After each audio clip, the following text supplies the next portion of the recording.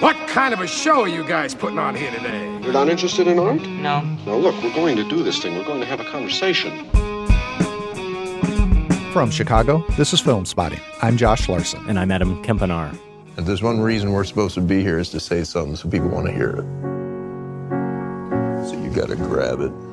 And you don't apologize. You don't worry about why they're listening or how long they're going to be listening for. You just tell them what you want to say. Thank you, Bradley Cooper, for that birthday pep talk. 700 episodes. 13 and a half years, 700 episodes of Filmspotting. Though, to be fair, I've only been around for about, I think it's like 320, something Maybe. like that. Yeah. It makes me much younger than you, Adam. Of course. Cooper there in a clip from A Star is Born, which he also co-wrote and directed. The star of the title? Already a pretty big one, Lady Gaga. Our review of Cooper's film and the Chicago Tribune's Michael Phillips joins us for the Filmspotting Top 5 movie duets. That and more. Let's duet. Ahead on Filmspotting.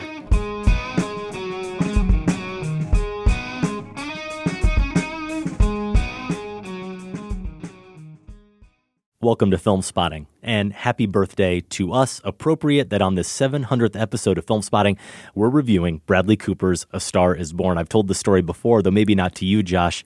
The conception of Filmspotting went like this. Back in 2005, early 2005, I had a copy of Wired magazine. Adam Curry, the former MTV VJ, who was one of the godfathers of podcasting, was there on the cover, and it said, Adam Curry wants to make you an iPod radio star. I read that. I thought, we could do this. I called my buddy Sam Van Hallgren, who became the co-host, now is the producer of the show, and I said, Sam, this is how the call started. I said, Sam, do you want to be a radio star? And his response? Was he immediately in? He was immediately in. Of course he was. And here we are 13 and a half years later. And of course, not only are we a podcast, but we have been on WBEZ and a few other stations around the country for at least the last 10 years or so. So things managed to work out. I guess that makes me in this scenario, Josh, with you, the Bradley Cooper, the industry vet. I'm not so much into the whiskey and beer. It's more Pimm's. Yes, it is. The liqueur is my thing this day, but I'm the Pimm's addict who discovered you oh boy, and groomed you for podcast stardom. And if you don't put down the Pimm's, we're going to have a very melodramatic falling out. We are. Hey, Josh. Hey, Josh. Hey, Josh. What? Nothing. Just wanted to get another look at you. I was trying to keep you from doing that, if you didn't notice. I was going to force it.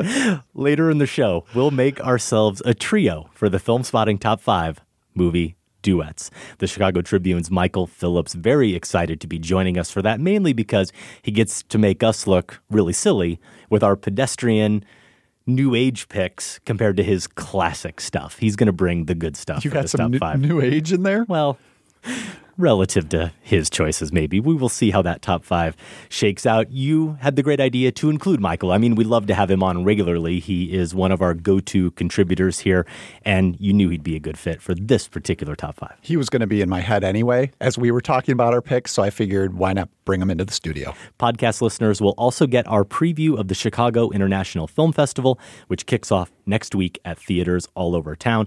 Our radio listeners, if you like the show, maybe subscribe to the Filmspotting podcast, and you can get that wherever you listen to podcasts or listen at filmspotting.net. The podcast version is almost always at least 30 minutes longer, sometimes even more than that. First up is A Star Reborn in Bradley Cooper's take on the Hollywood classic. Adam and I consider Lady Gaga the movie version in our review of A Star is Born. Maybe it's time to let the old ways die. Maybe it's time to let the old ways die. Takes a lot to change, man. Hell, it takes a lot to try.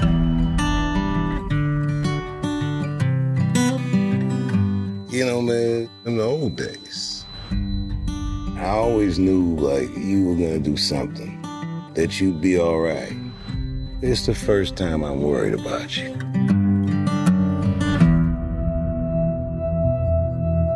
Can I ask you a personal question? Okay. Tell me something, girl. Do you write songs or anything? I don't sing my own songs. Why? I just don't feel comfortable. Why wouldn't you feel comfortable? Almost every single person has told me they like the way I sounded, but that they didn't like the way I look. I think you're beautiful.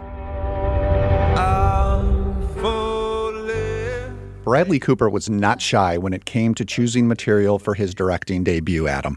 A Star is Born has already been made 3 times, in 1976, 1954, and 1937, and those iterations have earned a total of 17 Oscar nominations.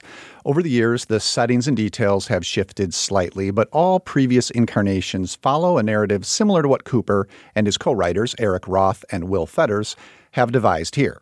In this A Star is Born, we follow the whirlwind rise of an unknown singer, played by Lady Gaga, who is discovered by a burnt-out, alcoholic, incredibly famous roots rocker, played by Cooper himself.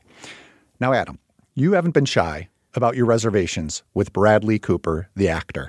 I remember you scoffing at American Hustle, the movie for sure, yes, but I think also Cooper's performance. You've repeatedly given the backhanded compliment that his Rocket Raccoon from Guardians of the Galaxy is his best performance. And I mean it. I've winced each time, waiting for you to come around on the sparkly-eyed volatility that I think makes him an exciting screen presence. So imagine my delight when I came out of our screening for A Star is Born about 2 weeks ago to find you smitten. I believe the quote was, "If I were him, I'd never shave that beard or cut that hair." Yeah, but that really has nothing to do with his acting abilities. This is what I've been dying to ask you since then.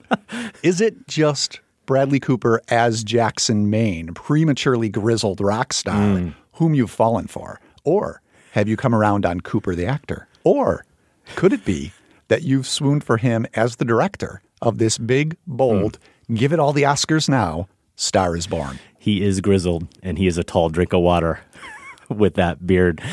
Based on A Star is Born, Josh, I think it's probably accurate to say I appreciate Bradley Cooper, the actor, more than I did previously. Okay. And I'm taking a wait-and-see approach on Bradley Cooper, the director, though there's certainly promise there. I'm sure we will get to all of that. A little bit of background, even though you did such a nice job of summarizing it, of my view of him as an actor. Is it okay to say that I can recognize someone's talent even if I don't particularly enjoy their work? Oh, absolutely. I've always appreciated particular scenes or moments of Cooper's, but rarely an entire performance. It is true. I think maybe my most Larson-esque opinion is that I think his voice work as Rocket Raccoon in those Guardians movies is better than anything, as you said, in American Hustle or Silver Linings Playbook. And I don't even love those Guardians movies that much. I do love the attitude and the humor he brings to that raccoon. But he's just one of those actors for me. I think I've said this before on the show, where I often feel like I'm watching the wheels turning. There's a calculation to his choices that comes from an intellectual place, but doesn't feel maybe to me as instinctual or as natural as I suppose I would like. And maybe that's why. That's a quality observation, though, there. That's not like he's not just your style of actor. That's saying that that's true. You can see him working on screen. Yes. Which I'd completely disagree with. I think he's a very instinctual actor. Okay, so yeah, I don't see him that way at all, but that is maybe why I like Jackson Maine. I like his performance here in this film so much. He's someone who is perpetually in a state of numbness, comfortable or otherwise. And so those wheels just maybe aren't quite spinning as fast as they otherwise would be. The way he carries that numbness physically, that shaggy nonchalance he has, and even vocally, the way he lowers his register, and he kind of has a flatness to his cadence, I think it's really effective and authentic. And that, for me, Josh, is the key word here as we're considering A Star is Born. Authentic. Is he believable as this past his prime, drunk, country rock star? And in addition to that numbness, I don't think I've ever used this word in 700 episodes of the show. I definitely don't use it in my daily life, but there is an insouciance to his Jackson Maine. I almost feel like you need that kind of mystical word to describe it because he has that kind of indifference, that general lack of concern for everything that's going on around him, and yet he's someone who still pulls you naturally into his orbit. I think that's a real trick that he pulls off here.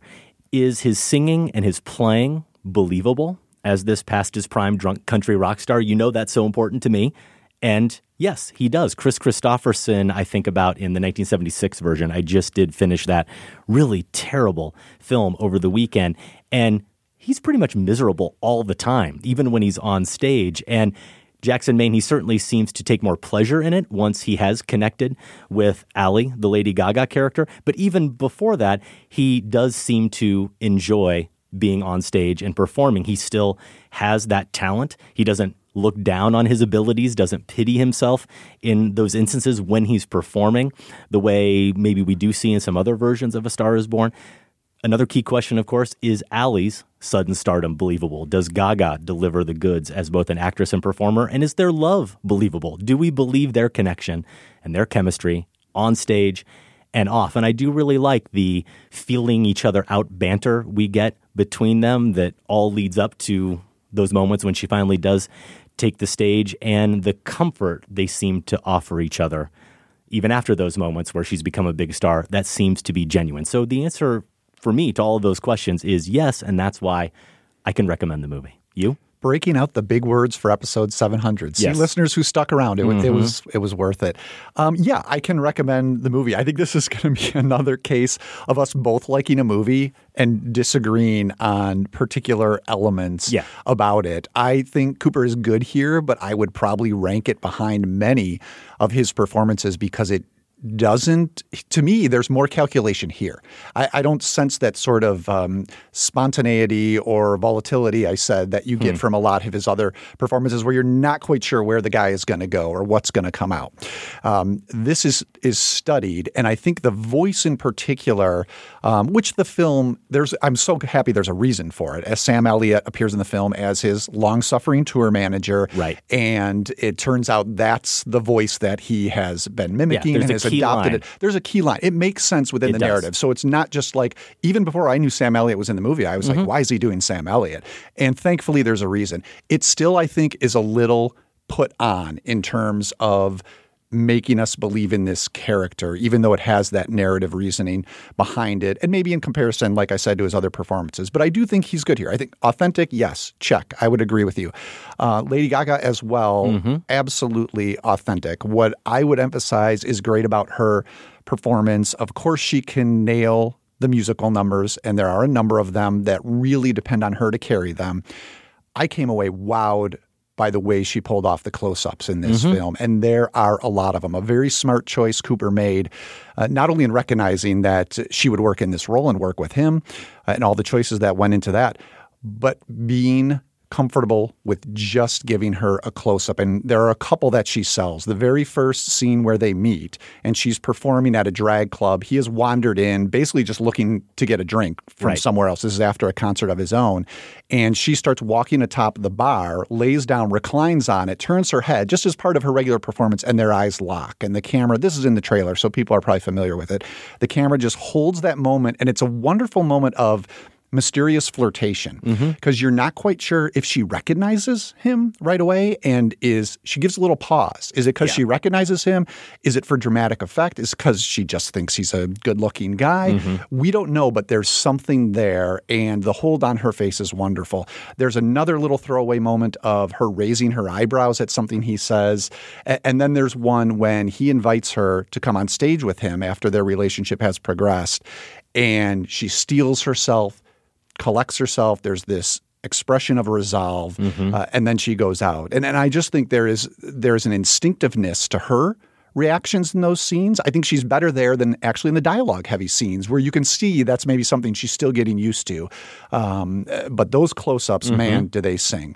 So both of those elements definitely get a check mark in terms of authenticity. I want to say for later, the element that I think is decidedly inauthentic, that if anything held me back from being as over the moon about this movie as I really wanted to, because the key to liking this movie is to love it, if that makes any sense. This is a movie that and I don't love it either.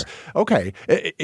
Everything is big in this movie. The musical crescendos, the romantic declarations, the dreams that come true and then gaspingly are dashed. You have to embrace all that full-heartedly to really get carried away by this movie. And there are moments where I wanted to. I think their meeting that you already alluded to, we can maybe talk a little bit more about that scene because it did work for me, but then things do start to trail off for reasons maybe we'll get to later. Yeah, before we get maybe into any heavy spoilers with this, and if we do, we will certainly give everyone a warning. I saw today on Letterboxd our friend David Ehrlich, his review of this movie, I think from Toronto, and he did like it. I think he gave it 4 out of 5 stars there on Letterboxd, and he had this pithy comment at the end, which was the first half is 4.5 stars. The second half is 3 stars. The Shallow, which is that key song, that key performance, is 8 stars. And I'm mostly with him. I mean, if we're going to do the math, the first half of this movie for me is a 4-star movie, maybe approaching 4.5. That second half, though, is a little bit more like 2.5, and it's going to balance out for me right around 3. Not that anyone is counting. The Shallow, though, I might give 18 stars. That's you how love much that song, I love that song, and I love the performance, and I think we'll get into that a little bit more. But I do want to ask you if generally you're on board with me and with David.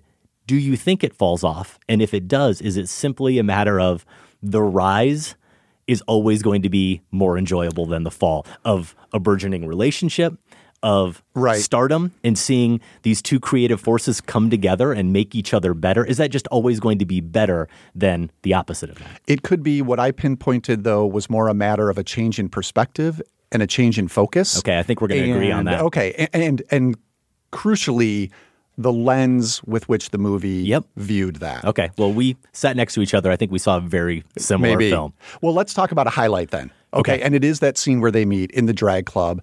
I like how it is paired with him falling for her talent, okay? He's just entranced by her talent. Now, he goes backstage, and because he's drunk out of his mind at this point, he makes some fumbling, clumsy passes at her that don't land. But when he manages to bumble his way towards talking about her talent and what he recognizes there's a more interesting connection between them. And then the lovely choice to have they agree to go out, get a drink together. So he goes out of the dressing room to wait for her to change and is asked to play one of his songs while he waits. The bar is closed at this point. And he gets up and does this very quiet, soft, it's probably like 2 a.m. right now. So a late night rendition of one of his hits. Maybe It's Time. And I'll say this is my favorite song in the film. By far, The Shallow is, I get why everyone's nuts about it. It's just not my kind of music. So I can understand the pull going on there. It seems close enough to me to Maybe It's Time, though. It's in the exact same family. Oh, no, that's like powerhouse ballad. At least changes. It gets more powerful when the chorus changes, but certainly the beginning. Yeah, the first few verses. And maybe I'm specifically talking about this quiet version of Maybe It's Time, where it's just him and his guitar on a stage. He's really at that point, people have asked him to perform, but it's like a collection. It's maybe 2 or 3 people. Right. But I like that he still smiles during that too. He still is enjoying it. To your point. Yes. Exactly. We've seen him on stage. I think the first time we see him on stage, he's not enjoying being there. But he rocks out when he gets into it. Yeah, he does. But he's got to drink himself to that point, and he's not happy when he gets done. So he can pull it together when he's got to. This is why he's still working, right? But here on the stage, this quiet rendition, he's feeling the music. And here's what I want to get to. She comes out without him noticing from backstage and watches him for a minute. And she falls for his talent too. Yes. She's entranced by him as well. And I think that connection, rather than some sort of cliched or vague romantic connection, is much more interesting to me. And also, to go back to the measurement you were using, very authentic. Yeah. I think for me, as I consider why it goes astray in the second half, and I'm sure we will really get into some of those details here later, even if you know the previous Star is Born, there's a formula here. And I do know those films, having seen the 37 and 54 before I saw this film, and then the 76 later. This film still manages to trick you. Those performances and the authenticity of it, they still manage to trick you a little bit. I think that their discovery of her talent, the feelings they have for each other, you begin to think maybe that you are along for the ride with them personally and professionally, and you don't know where this is going to go. And you want to see where it goes. Even if you stop to think about it, you would know exactly where it's going. There's that sense of discovery, and then the second half of the film does have a certain inevitability to it that I don't know that it completely overcomes. But in terms of why it works, and you've touched on some of these already as you talk about The Shallow and the camera and the close-ups, at our screening, Bradley Cooper was there, inexplicably, without the hair and the beard. And I'll never forgive him for that. He didn't get your memo. No, I'll never forgive him for that. But he's up there on the stage. He's doing a Q&A with Oliver Platt, the actor of all people. Apparently they're great friends. They're great friends. And there was a moment when Platt said something about him as the star. And Cooper interrupted him and said, well, I think she's the star of the film. I think that Stephanie, Lady Gaga, is the star of the film. And there was a little bit of it that you could maybe think, okay, that was a little falsely humble. But I believe that Cooper believes that he made a movie where she's the star of the movie. And when this movie really hums, I think it's about Cooper, the actor and director, supporting those who are essentially supporting him. It's how he gives the rest of the cast the opportunities they need to shine. You see it in a lot of places, but especially in that shallow performance. And I do love the song, and I think when she comes out and she really shows off those pipes, that is sufficiently chill-inducing on its own. And in the bad times I fear myself. I'm of the deep end, watch as I dive in. I'll never meet the ground. I think any movie like this needs that kind of chill moment. We may get to one or two others in our movie Duets later. And there, Cooper, the director, and playing Jackson Maine, he's focused on making Allie a star. And Cooper, the director, wants the same. Great DP here, Matthew Libatique. So how he frames Gaga there, not only those close-ups as she comes out, but that patience, that kind of adoring camera in those close-ups as she is singing that song, it allows us to take in the experience she's having on stage. He's just an observer. We are as well. And we're in a very good seat, obviously, for that. Now, Sam Elliott, you mentioned him briefly. I don't know what you need to say about Sam Elliott at this point. He's just so good as an actor. He doesn't need Bradley Cooper's help being great. But there is one moment in particular in this film that's devastating. And it's because, again, Cooper, as a writer and actor, sets Elliott up for such a powerful moment. Literally, he's delivering the line that prompts that devastating reaction. But then there is a director. He has the camera in just the right place. A very unconventional and yet seemingly totally natural place for that camera to be to capture that reaction. And we could draw this out to other elements of the film as well, but Dave Chappelle briefly appears and I think has a wonderful couple scenes. Andrew Dice Clay as Lady Gaga's father, I think is really, really good. He's got a little bit of that obnoxious charm to him that you would expect Andrew Dice Clay maybe to have, but he has none of that laugh at me smugness that we associate with his persona. And I think that relationship between father and daughter, its positives and its negatives, are all really expressed neatly in this film in just a few scenes between them. And credit goes to those performers, but also, as I said, to Cooper as both the writer and the director, and in some of those scenes, the actor.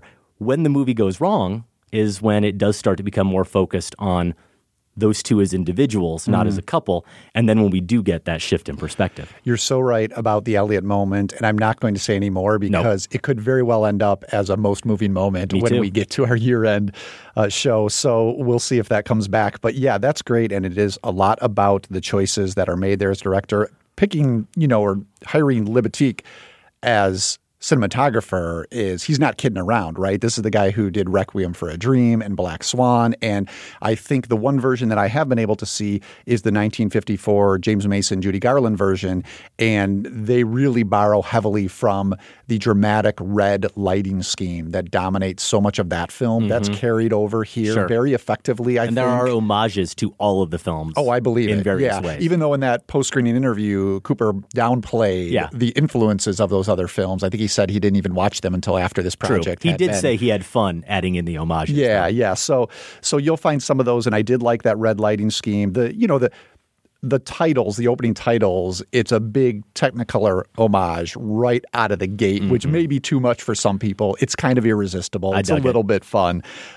So one other technical thing, though, that I did like about the film is the work with the editor here, Jay Cassidy. And a lot of these scenes, or moments at least, end abruptly, or at least before I expected them to. Will just suddenly get sent to another time and place. And I think this is especially the case in a couple instances of musical performance where it's just beginning, or they set themselves up by picking up an instrument and you think, oh, we're going to get another musical number here. And instead, it's interrupted by a hard cut. And it was just a jarring way. It did a couple things for me. It allowed the music to exist only in my imagination, that musical moment, which was kind of cool. But then it also works oppositely in that it undercuts the mythology of performance.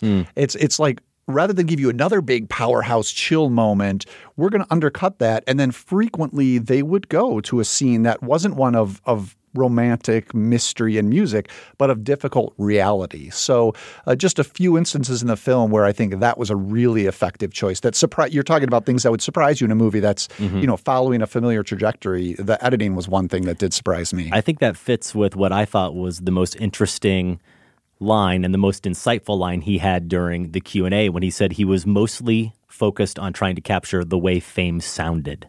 Yes, he did talk about the sound design as well. Not the way fame is experienced in terms of how he didn't want a bunch of paparazzi buzzing around or anything like that. Or even if you think about it, we don't get any TMZ scenes or things like that that would really takes a while for that to move in. I was surprised by that. Like, it's not until we finally get Saturday Night Live, but that's well into the movie. You're where right. They're mostly in their bubble. Yeah. They are. And I don't know if it's a criticism of the film or not, but there were times where I was asking myself, what world does this exist in? You know, the sense of timelessness that maybe he wanted to capture by not really anchoring it to a specific time and place, to the year 2017 or 2018. I get that impulse, but I think that's what makes all of the other Star is Born films, at least the two really good ones, so relatable and so pleasing and actually, ironically, so timeless. Those details of the time and place in which they were made make them something we will always feel like we can go back to. And this one is strangely out of time in a way.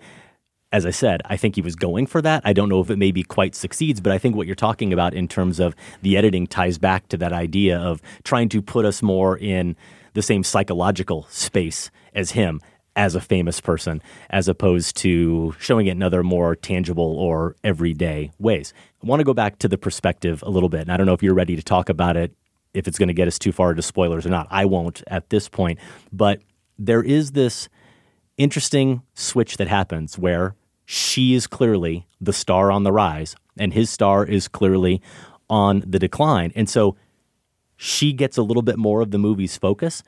But at the same time, when he is at his lowest point, I'll say, it's interesting that the camera spends all the time with him. Mm-hmm. So it becomes about us enduring the struggle from his perspective. And there are moments where then she is brought into those scenarios, literally, but also just sort of figuratively as a visitor. And I feel like we're visitors along with her. And we never really have a sense of what Allie's expectations and fears are, other than what Lady Gaga capably suggests as an actress. But it's really all about the process he, Jackson Maine, and I suppose by extension, he, Bradley Cooper, the actor, is going through. And she's lost a little bit in that, even as I feel like the movie ultimately is supposed to be a little bit more turned towards her. I certainly felt like I wanted it to be turned more towards her, but we didn't get that. Yeah, I had a similar reaction. For me, it wasn't only that she became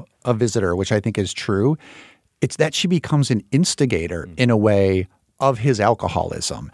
And I would say the film shifts more, not so much to him specifically as a character, but to his struggle with alcohol.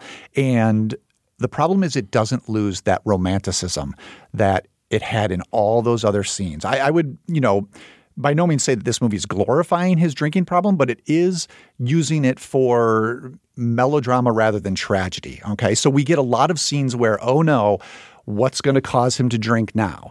And that became tiresome because, for one thing, it's placing the problems on those things causing him to drink, not on any responsibility of his own. Or he just seems to be a guy who keeps having these things happen to him, right? And it's a little bit of a pity party in a way. And I think this becomes especially troublesome when it intertwines with Allie's rising success. So think about that one argument they're having, and he actually tells her music is embarrassing. And I do think it's interesting too that in this movie's world, having backup dancers is a sign of selling out. And that's just curious to me when you think about Lady Gaga's career, right? There becomes this very obvious dichotomy where Jackson's music, this more rootsy rock, country-ish stuff, is real music.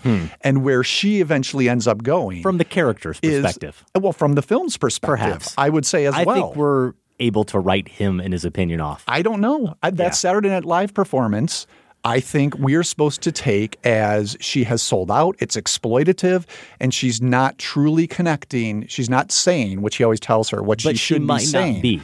I like that the movie opens up that complexity. Right. But Adam, it's also clearly marking her as making the wrong choices. And here's where the problem comes in. That Saturday Night Live performance is one of the instances that drives him to the bottle. So what's happening here is basically the implication, I think, is that if only Allie made true music, his kind of music, he wouldn't need to drink. His kind of music, his truth, though, I think is the key. But I believe, again, with that romantic lens, the film wants us to agree with him. Perhaps.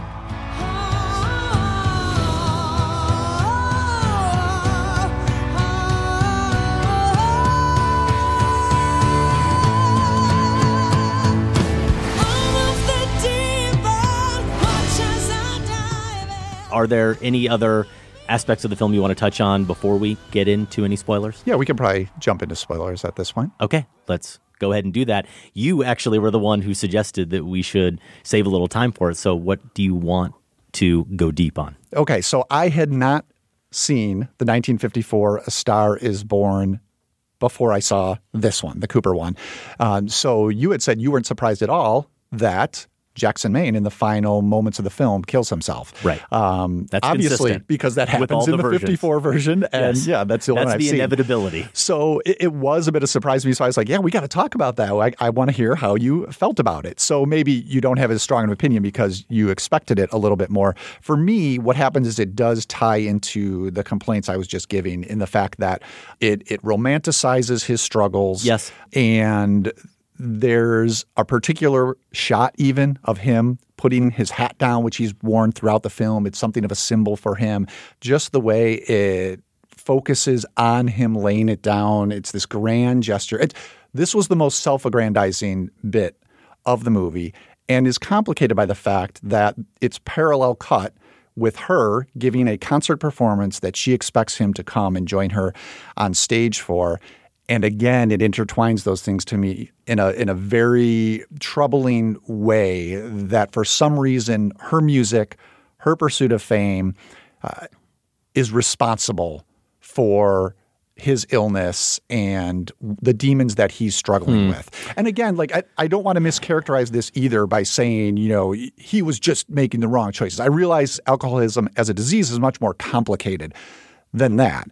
I do think, including this suicide element, that it is shifting a lot of responsibility onto her and at least her musical choices. Yeah, I still felt very much like the movie is saying his demons are his demons. And in all of these films, it is a case where that character, the Jackson Maine character, is making a choice to effectively martyr himself. So how can it not, in a way, aggrandize it? Okay, that's an element to this for sure. Right. They are sacrificing themselves in order for the woman they love, the performer they love, to go on and succeed because they believe that they are inevitably just going to hold them back. I think the martyring element was much more convincing in the 54 version for me than it is here. Yeah, here it seems more of a self-contained choice. Well, the thing that bugs me about it, actually, one of the scenes I didn't like at all is the event, if you will, that precipitates his decision, where her producer, her young hip producer, comes and basically drives him to kill himself. Like, that moment happens in other versions of A Star is Born, but it's not that blatant as far as someone saying, you are to blame for this and you are in her way. It's not a decision almost that they make on their own. It's a decision that someone else is forcing him into that decision. And I felt like it was inauthentic. Honestly, I felt like it was inauthentic. I didn't believe in that moment that character, no matter how closely he is aligned with Allie, no matter how closely he's aligned with her success and wants it and is frustrated and disappointed in Jackson, I didn't buy that he would be that callous in that moment and that he would, with so fine a point on it, illustrate to him all of his failures and basically suggest you should kill yourself. That's what he says without coming out and saying you're right. And that scene did bug me. Now, my other problem with the end of this film in general is you have a movie that's full of pretty decent music. I think a lot of the Jackson Maine stuff we see him performing on stage, I can take or leave. I don't really like any of those songs other than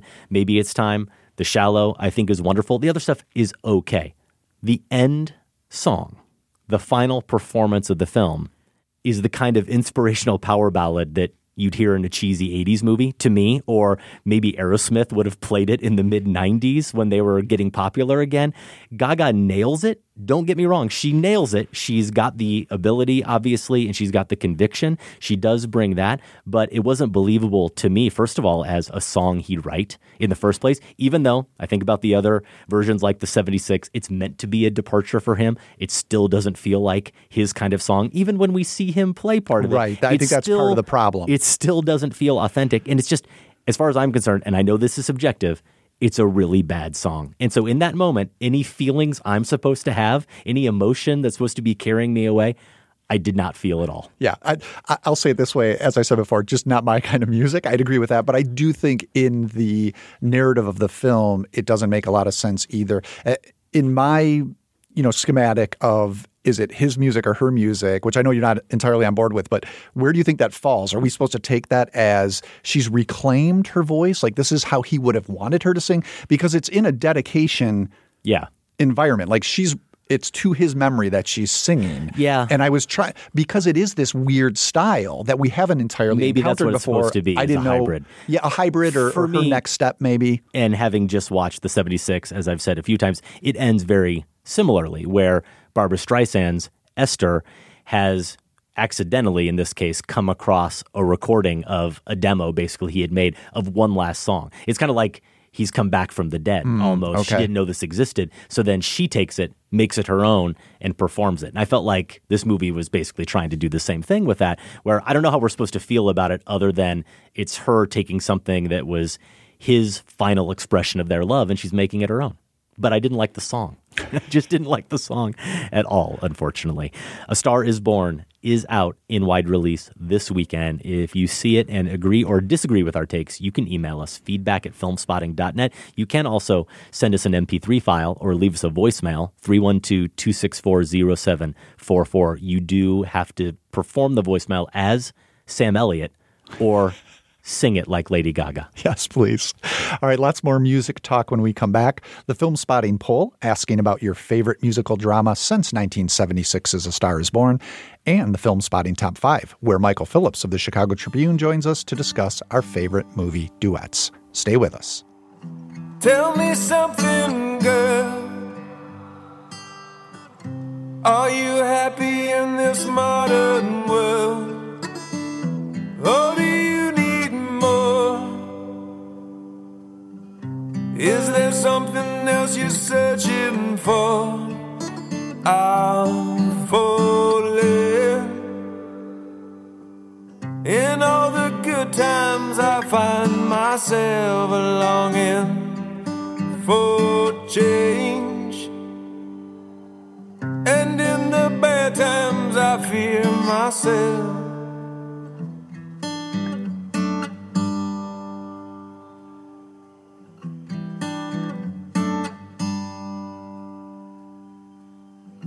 Tell me something, boy. Aren't you tired trying to fill that void? Or do you need more? Are you sure? Yeah. Be an adventure.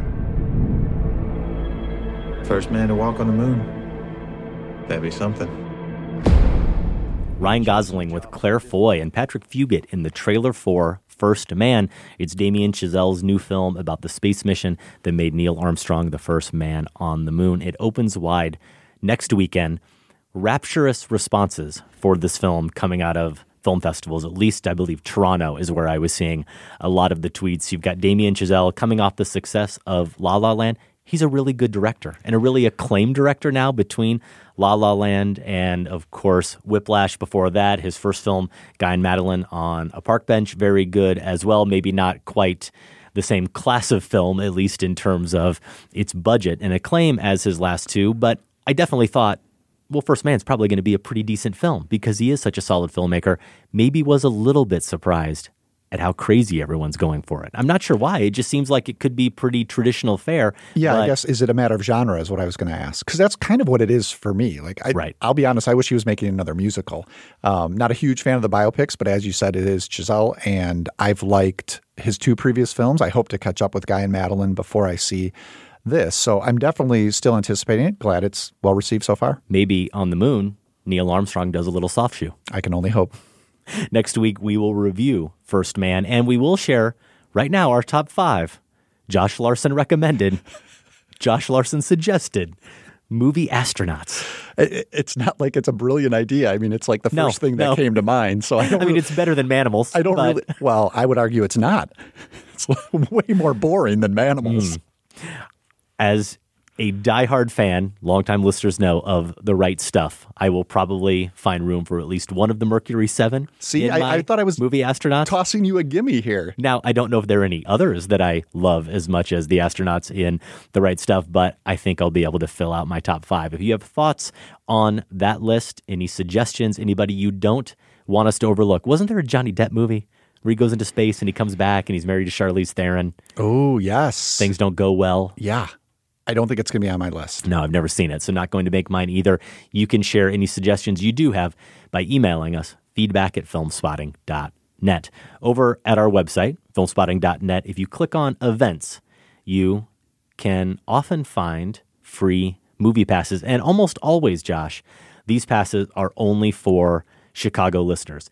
This one came and went. We didn't get a chance to give everyone enough of a notice, but anyone who does regularly check out that page, if they came in the past week or so, they saw that we were giving away passes to see First Man during its run across the country, lots of cities featuring those screenings, and we were happy to give those away. Now, if you're in Chicago and you want to go see the movie we reviewed and recommended last week on the show, The Sisters Brothers, that is possible by clicking on the link there and entering. You might just be lucky enough to win passes to see it during its run here in the city. The Astronaut's Wife, The Astronaut's 1999, somehow missing from the Larson on Film Archive. So I know I've seen it. You have seen it. I have seen it. I cannot say where I land.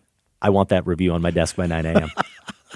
Now an announcement that has been a long time coming. I don't know how many people have actually been anticipating it, but the Filmspotting newsletter is a thing that actually exists in the world. Oh, it was very exciting. I opened up my email and got a test example of this from Sam. Yep. Thrilling. It is thrilling. We have had a form on our website since the new website launched, which has to be at least a year ago. And people have been signing up for it, and maybe they thought it was going into their spam filter. I don't know what they were thinking, but they weren't getting a newsletter. Usually when you sign up for one, you get an email or two. There hasn't been an outrage? Where's my newsletter? There hasn't been an outrage, but the response so far has been very good. A good open rate, as they say in the industry. Josh. So it did go out. The official one did go out. Yeah. I only got the test. Oh, well, maybe you didn't sign up. You don't want the news. You already knew it. That's it. I didn't sign up. Okay. Maybe you didn't sign up. You, the Filmspotting listener, didn't sign up like Josh, and you need to remedy that. Couple ways you can do it. You can go to our main page, and it's there. There's a box. Just scroll down. You'll see it. It's in the middle of the page, maybe about 3/4 of the way down. Or you can find it even easier if you go to episodes. Just click on the episodes link, scroll down a little bit, and there is the blank to put in your email address and start getting the Filmspotting newsletter. It is the sequel to the Dope Sheet that no one was waiting for. Longtime listener Jeff Houston used to help us with the Dope Sheet. It was our weekly look at the show and what was coming. You will find a recap of the previous week's show, a look ahead to future episodes, news about events, meetups, and movie passes. In fact, as we are thinking about more live shows in the future, people who are subscribed to the newsletter, you're going to get a first go at getting those tickets. And you'll also get a first look at the Filmspotting poll questions. There's something new as well, Josh. Partial show transcriptions. Taking some of our review, some of the main review, actually transcribing it if someone wants to, I suppose, really examine it thoroughly. That was the part of the test email that gave me pause. I didn't know we were doing idea. that, and people may like it. I don't want to go down that rabbit hole. There's a reason why it's a conversation and not a written Read review. all my mumbling and bumbling. No, thank you. But listeners, future, have at it. Indeed. In the future, we may have some bonus content, and we would like to incorporate your feedback. We'd love to incorporate any of your suggestions if you got that first newsletter and you have ideas on how to improve it, or you subscribe and have thoughts down the road. Feedback@filmspotting.net. Again, go to filmspotting.net/episodes to sign up. It's so easy. I did it while you were talking. I'm Love on. it. I'm going to get it tomorrow. No, next week. Next week I'll get it. I can't wait. Quick note of thanks I want to say to those who came out last Friday to our Twin Cities meetup. We had a good time. I think there were about 11 of us there. Somehow, Adam, I don't know why this keeps happening. The one film we really blew up about last year, 3 Billboards. Now, that's what I have to talk about when I meet listeners at meetups. Is everybody Team Josh or? No. It was actually, there was a defender of 3 Billboards that wanted to get in a little bit deeper about the film. And meet you in the parking lot. I think I swayed him. So score that. No, there's no for me. chance. Of course, this being the year of Isle of Dogs, we had some great Wes Anderson talk. There were requests for more marathons. And I said, I get it. One of my favorite parts of doing this show, and I asked them, could you create more hours in the day? And then we'll be able to. That's the problem. That's the problem. Then we'll be able to meet that. So also want to say thanks to the University of St. Thomas there in St. Paul for bringing me out. I was there for a talk earlier in the night, a workshop we did on Toy Story as a prayer of confession. And if you know of any place, university, college, maybe a conference that would be interested in me doing that, I've really enjoyed getting a chance to get out there and talk to people, not only about the book, but just movies in general. And it's been a lot of fun. So find me either through the show or on social media and let me know if you'd like me to come do that. I appreciate the most, Josh, that so far the honorariums for these talks that you're doing on these campuses cover the liquor bill later. So I was going to say, very conscientious of you. I don't bring the honorariums back to you. I just bring you the receipt. For the bill. That's not how I envisioned it going, but nope. Okay. So we haven't had many new marathons here on the show lately, but we have had a little run of Sacred Cow and Blind Spotting reviews recently. Deliverance in honor of Burt Reynolds passing, that was a blind spot for both of us. Lawrence of Arabia a couple weeks back after its run here in Chicago at the Music Box. And then just last week, another Sacred Cow, a 15th anniversary look at Sofia Coppola's Lost in Translation. I did the math, Josh. We are up to 35 Sacred Cows here now in the show's history. You can find links to all those if you go to filmspotting.net/list. So you can listen to them there, obviously, if you've missed any or want to revisit them, or if you just want to see that list of 35 movies that have gotten the Sacred Cow treatment. It's all there, filmspotting.net/list. And we got a great little bit of feedback here. We got a lot of good feedback on the Lost in Translation discussion, but wanted to feature this one from Adam Grossman in Vancouver. Like any self-respecting film fan, whenever I list my 10 favorites of all time, there are at least 20 films in that list, but Lost in Translation will never be outside of my top 5. I'm not sure any other movie has ever so brilliantly captured the isolation and claustrophobia that echoes out of any failing relationship and our simple human need for connection and the chance for renewal, all shot through the almost sci-fi-like neon of nighttime Tokyo. I'm someone who puts a huge amount of weight and expectation on every movie's final shot, and the much-studied climax of Lost in Translation is inventive, moving, and really just perfection. For me, Lost in Translation can only be matched in modern cinema by Richard Linklater's Before trilogy and Kogonada's Golden Brick-winning Columbus as movies which explore the very nature of what it is to be human. From Bob and Charlotte to Jesse and Celine to Jin and Casey, these are characters in movies that feel real, who tell us something about our lives and demand that we keep going back to them because we love them. Let's get this over with, guys. Put Lost in Translation in the Pantheon. Great stuff from Adam. A great plea for Lost in Translation to be in the Pantheon. I don't know if we've ever exactly touched on this on the show, but that was the intention of our esteemed producer, Sam Van Halgren, that not only would we decide at the end of every Sacred Cow review whether or not it was a sacred cow or, I suppose, a false idol. And we've never really gone out and stated that. We haven't made those declarations, but everyone probably gets the idea. The thinking was, well, if it's a sacred cow and it's as good as a sacred cow in theory is, then if we're both all in, then maybe it should go into the Pantheon. Yeah, I think we need to get back to being more disciplined about that. I like issuing a final decision at the end of those reviews. I know you would be on board with Lost in Translation going Well, this is the thing. People can already hear the hesitation in your voice. Yes. And if you listen to that Sacred Cow review, I had to do a little convincing. You did. Where are you? Would you be okay with that? Let me put this as context. Okay. The Pantheon, largely formed before I joined the show. Yes. Miraculously, at that point, a list of films I okay with. Either really liked or I was okay with. I thought they were, good film. I would say you like Lost in Translation perhaps as much as I like Midnight Run. Does that sound fair? Yeah, probably. Okay. Yeah, that's probably accurate. Just to kind of, yes. One way of thinking about this. And some of those movies were driven a little bit by nostalgia, and Midnight Run is one of them, though I would watch Midnight Run tonight if I had the time. That's how good I think that film is. That said, Lost in Translation for me passes the test of justifying its acclaim, and you love it, and our producer Sam loves it on his revisit, gave it 5 out of 5 stars, I believe, on Letterboxd. Nice.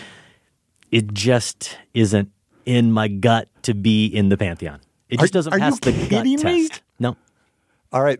I don't have that personal attachment to it. This is going to necessitate a campaign, a write-in campaign, some sort of campaign to sway you. I can't wait. That it has to. I can't wait for all the emails. It has to meet the standards. But my gut. Now I got to go back and look at all those titles and check them with my gut. Yeah, you do. I don't think I was doing that the first time around. Send those emails to me at josh@larsonfilm.com. I can forward. Last week's show was one where we also played Massacre Theater. That's where we perform a scene from a well-known film.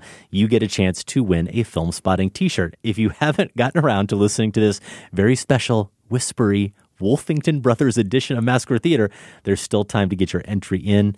Here's what you missed. All right, listen. We both go outside, move around the house in opposite directions. We act crazy, insane with anger, make them crap in their pants, force them around till we meet up on the other side. Explain act crazy. Got to be an easy one, I would think. How are submissions so far? Not bad. Okay. Certainly more than The Gray. Well, yes. Last time, but almost any Massacre Theater is more than The Gray. So if you are one of those people who is correctly able to identify the film we massacred, email the movie's title along with your name and location to feedback@filmspotting.net. You have until Monday, October 8th to get that entry in, and you just might win your very own Filmspotting t-shirt. The girl. It's all about the girl, isn't it? Yeah, the girl, yeah. And you're going to use somebody else's art to get her? Are you kidding? We're just starting. We need to learn how to play. Did the Sex Pistols know how to play? You don't need to know how to play. Who are you, Steely Dan? You need to learn how not to play, Connor. That's the trick. That's rock and roll. And that takes practice. I mean, now we're talking about Pantheon-level movies. Am I right? No. The gut is a little rumbly here. Okay, so I liked Sing Street. I know you liked it, and I know that that's not sufficient for me, but Jack Rayner, or as I like to call him, Irish Seth Rogen, with Ferdia Walsh Pilo in John Carney's Sing Street, according to one very wise critic, the second best film of 2016. You still feel good about that? It's a good spot for it? Yeah, I think. I mean, it's top 5 for sure. Sing Street among the options we gave you a couple weeks back when we asked you this: what is the best original musical drama? No biopics, no straight-up musicals, since The Last Star is Born. So since 1976, the choices in chronological order were Lars von Trier's Dancer in the Dark, which I said this last week, probably should have been disqualified because it is actually a musical. So strike one against us.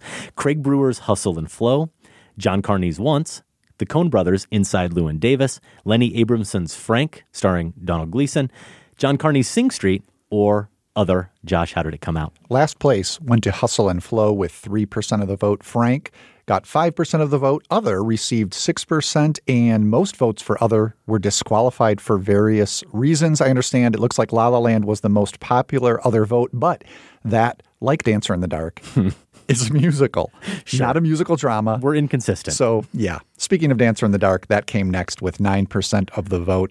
Then we got a little bit of a jump here to the top 3. John Carney's Sing Street received 17%. His Once got 21% of the vote. But the Coen Brothers, as they tend to do in contests on this show, won. Inside Llewyn Davis got 39% of the vote. Yeah, not really a surprise. The Coen Brothers won, but Carney's 2 films, I mean, if you're doing the math, they add up to 38%, so I'm happy to see that. The Coen Brothers, though, the winners of our Filmspotting Madness Directors Bracket, and Fargo, the surprise winner of last year's Best of the 90s bracket. Some listeners actually did go so far as to suggest, Josh, that the Coen Brothers maybe just need to be put in their own Filmspotting poll pantheon. Yes. It's time to retire the Coens from polls, unless I suppose they're up against themselves. That might be a good idea. Do we need to start putting that in every wording of the question? If the Coen Brothers apply, they do not count. They're not eligible. I wonder if only they had enough films to do their own bracket. Just a Coen's bracket. I would like to do that, actually. Yeah. That'd be fun. 2038. There you go. A little bit of feedback from Nick. Llewyn Davis is my favorite movie on this list, but I love the actual musical aspects of Once better, so I'm voting for it. Falling Slowly, When Your Mind's Made Up, Oscar Isaac and the Coens can't match those sublime musical moments. I have a feeling we'll be hearing more about those in just a little bit. We also heard from Xander Caceres. I hope that's right. Xander, every time I think about Once, it moves up the list of my all-time faves, currently sitting at number 3. Oh, whoops. Now it's number 2. Sorry, Miller's Crossing. Speaking of that hurts. Sacred Cow revisits, Miller's Crossing, for me, that jumped way up my personal list of favorite movies after seeing it again. Hit you in the gut. It's in the Pantheon. It did. That's what matters most, the gut, Josh. I got to figure this Forget gut this out. Intellectual thing you keep bringing to film criticism. It's all about the gut. Adam Fromm says, some people make musicals, some make movies about music, and some make movies about musicians. John Carney's gift, however, is giving us movies about the act of making music and the fragile but real magic that act contains. The best music is the result of an unexplained alchemy that makes it exponentially greater than the sum of its parts. And while I adore Sing Street almost as much as Adam does, Once is one of those rare works that has crossed over for me from film to sacred text, precisely because of the way it lays that alchemy bare. Now, Adam goes on to say some more eloquent things about Once, and yeah, spoiler alert, I might just steal some of those comments and share them during the top 5. More Carney praise here from Michael Green. After Adam made me aware of Sing Street in 2016, I have watched it 5 or 6 times and bought the soundtrack and worn it out. It has to be Sing Street. It has to. Close, Michael. Alice Quinn in Melbourne, Australia closes out our comments. I had to throw in another vote for the movie I've watched more times than I care to admit, Velvet Goldmine. It bypasses your biopic rule, Alice says, because while it draws inspiration from David Bowie and Iggy Pop, it is decisively not about them. Todd Haynes draws a direct line of inspiration between Oscar Wilde dandyism to glam rock. It is a glitter bomb of beautiful queer people, and the soundtrack is amazing. David Bowie not giving Haynes rights to his music was an unexpected gift to all of us. What's more, it's a movie made for cinephiles and music historians alike. I do like Velvet Goldmine. I applaud Alice for jumping through all our poll question hoops. She did, and there have been a lot of hoops recently. So as we get to our new poll question, we hope everyone can appreciate the simplicity of it. I do. The straightforwardness of it. I do too. We've been waiting for a question like this for some time, and Sam hit on one. We're looking ahead a few weeks. We've got a couple of high-profile horror films coming out.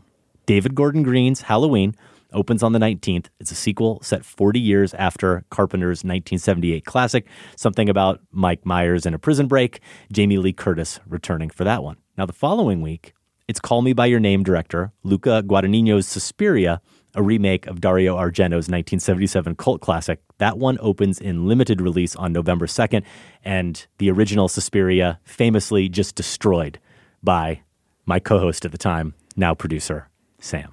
I hope he revisits it. I hope he does too. As we will be doing. Are we going to do reviews? You got a lot of horror coming up. You ready I don't for know this? about revisiting Suspiria, but maybe. I certainly would like to because it has been over 10 years.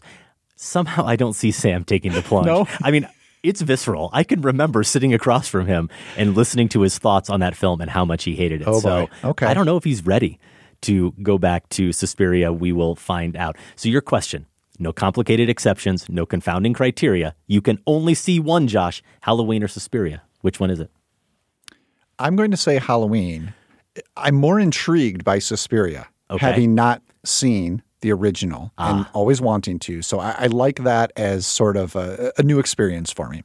And I do like that Guadagnino is directing. That's a very curious thing. Also curious that David Gordon Green is doing Halloween. But for me, I got to face up to the fact that I am not a fan of the original. Have not seen it in a very long time. I think I watched it for the first and only time before maybe the Rob Zombie remake might have been it, is when I finally caught up with Halloween. And right now, you like the Rob Zombie version better. No, but right now, 75% of the listeners, if not more, have written anything off that I've said on this entire show because Halloween is like the cinephile horror movie, right? Yeah. I might watch tomorrow night. I've got it at home. I'm ready to do this, eager to do this. Hopefully we'll come on this show with a mea culpa and say how wrong I was. So that project ahead of me is more compelling than Suspiria. A long way. But that's now not even really about the new Halloween, though. This is how I'm choosing. Is that what your gut is telling you? Exactly. And I've also somehow made my answer as complicated as our previous week's poll question. Have. So I've ruined the simplicity. I should have just said Halloween. So I think I suggested that we would, though it's an obvious choice, we would do a Sacred Cow of the original Halloween and do that in conjunction with this new version. I forgot that I had to be scared about how that conversation would go. And now I'm not sure. You want to retract that plan? Maybe we need to come up with an alternative plan. No, we got to do it. For that episode. This is something I've been meaning to test myself with for a long time. Okay. So. I might end up enjoying the new Halloween more, but there's just no question. This is one of those super easy choices. With my simple approach, if I'm walking into the theater, I can only see one, and I make the choice, I'll never see the other one. I can live without seeing the new Halloween. Okay. But I really am curious to see what Guadagnino is going to do with Dario Argento's film. We want to know what you think. You can vote now at filmspotting.net. If you leave a comment, and we hope you do, please let us know where you're listening from.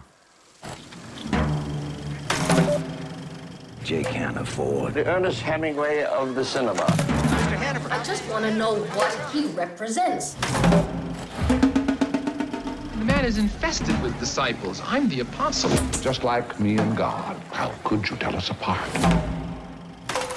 John Huston in the trailer for Orson Welles' The Other Side of the Wind. I'm not going to get into all the details about why it took 40 years for this film to make it to the big screen, because we don't have the time, but also I'm not armed with all of those details. But after debuting in August at the Venice Film Festival, it's coming here to Chicago to play the 54th annual Chicago International Film Festival. And then it goes into the Netflix algorithm starting, I think, November 2nd. Now, if there was a Netflix algorithm for film critics, Michael Phillips from the Chicago Tribune would come up for me every time. And he's here with us in studio. Oh, man. Michael Phillips, thank you for joining us. I'm rolling my eyes at that one, Michael. Oh, I thought that was, I don't know. I thought that was radio gold. I think all I can imagine is like, well, you got an algorithm of a critic. You don't need the real critic. So thanks for putting me out of work, pal.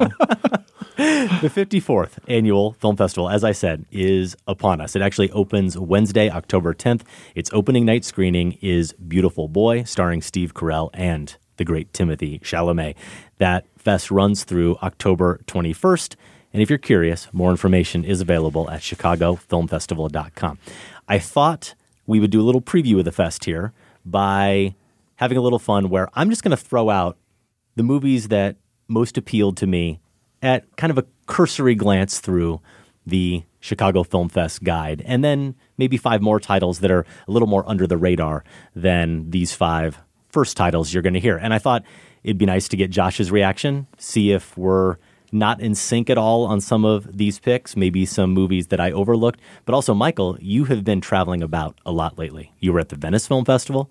You were at the Toronto Film Festival.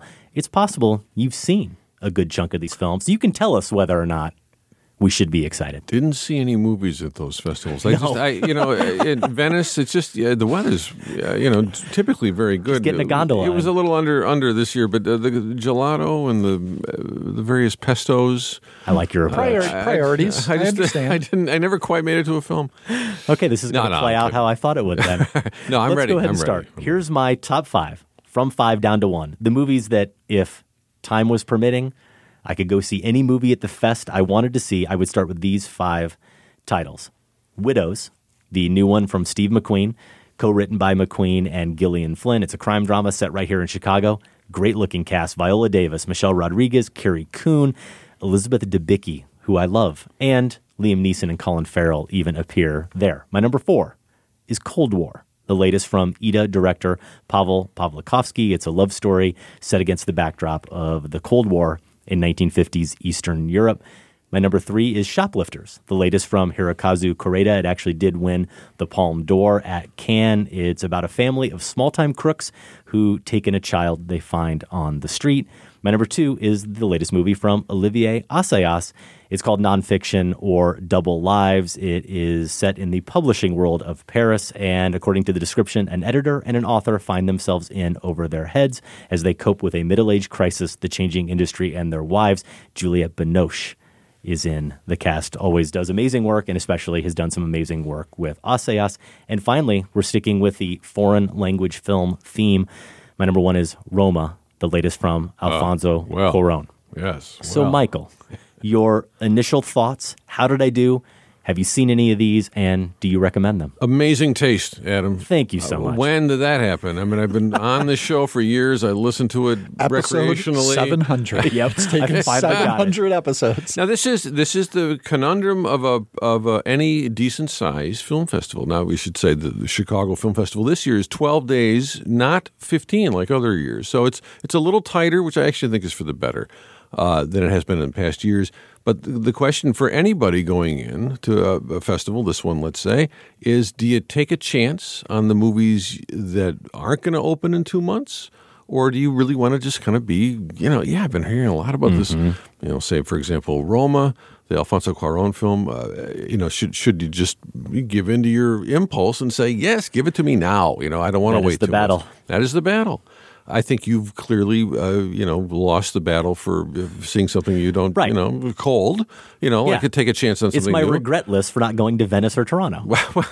Or Cannes. Well, for various reasons, I regret going to both. But it's nice to reacquaint yourself with the family after you come back, after 12 days of gallivanting. Mm-hmm. But anyway, yes, you've picked some very good ones. And Widows, I was particularly just relieved to have a good time with. Oh, that's good to hear. Yeah, really, really good. And it's based on an old 1980s British miniseries that's about the wives of these criminal lowlifes who find themselves suddenly, without husbands because they die in this robbery attempt. And then the mob is kind of putting the heat on them to come up with the money that was disappeared in this robbery. So they have 1 month to execute a heist of their own and then avoid getting killed. So this is a pretty solid premise, and I really enjoyed what Steve McQueen and Gillian Flynn have done in terms of making this kind of a really violent, sleek Chicago fairy tale. Is it realistic in its portrait of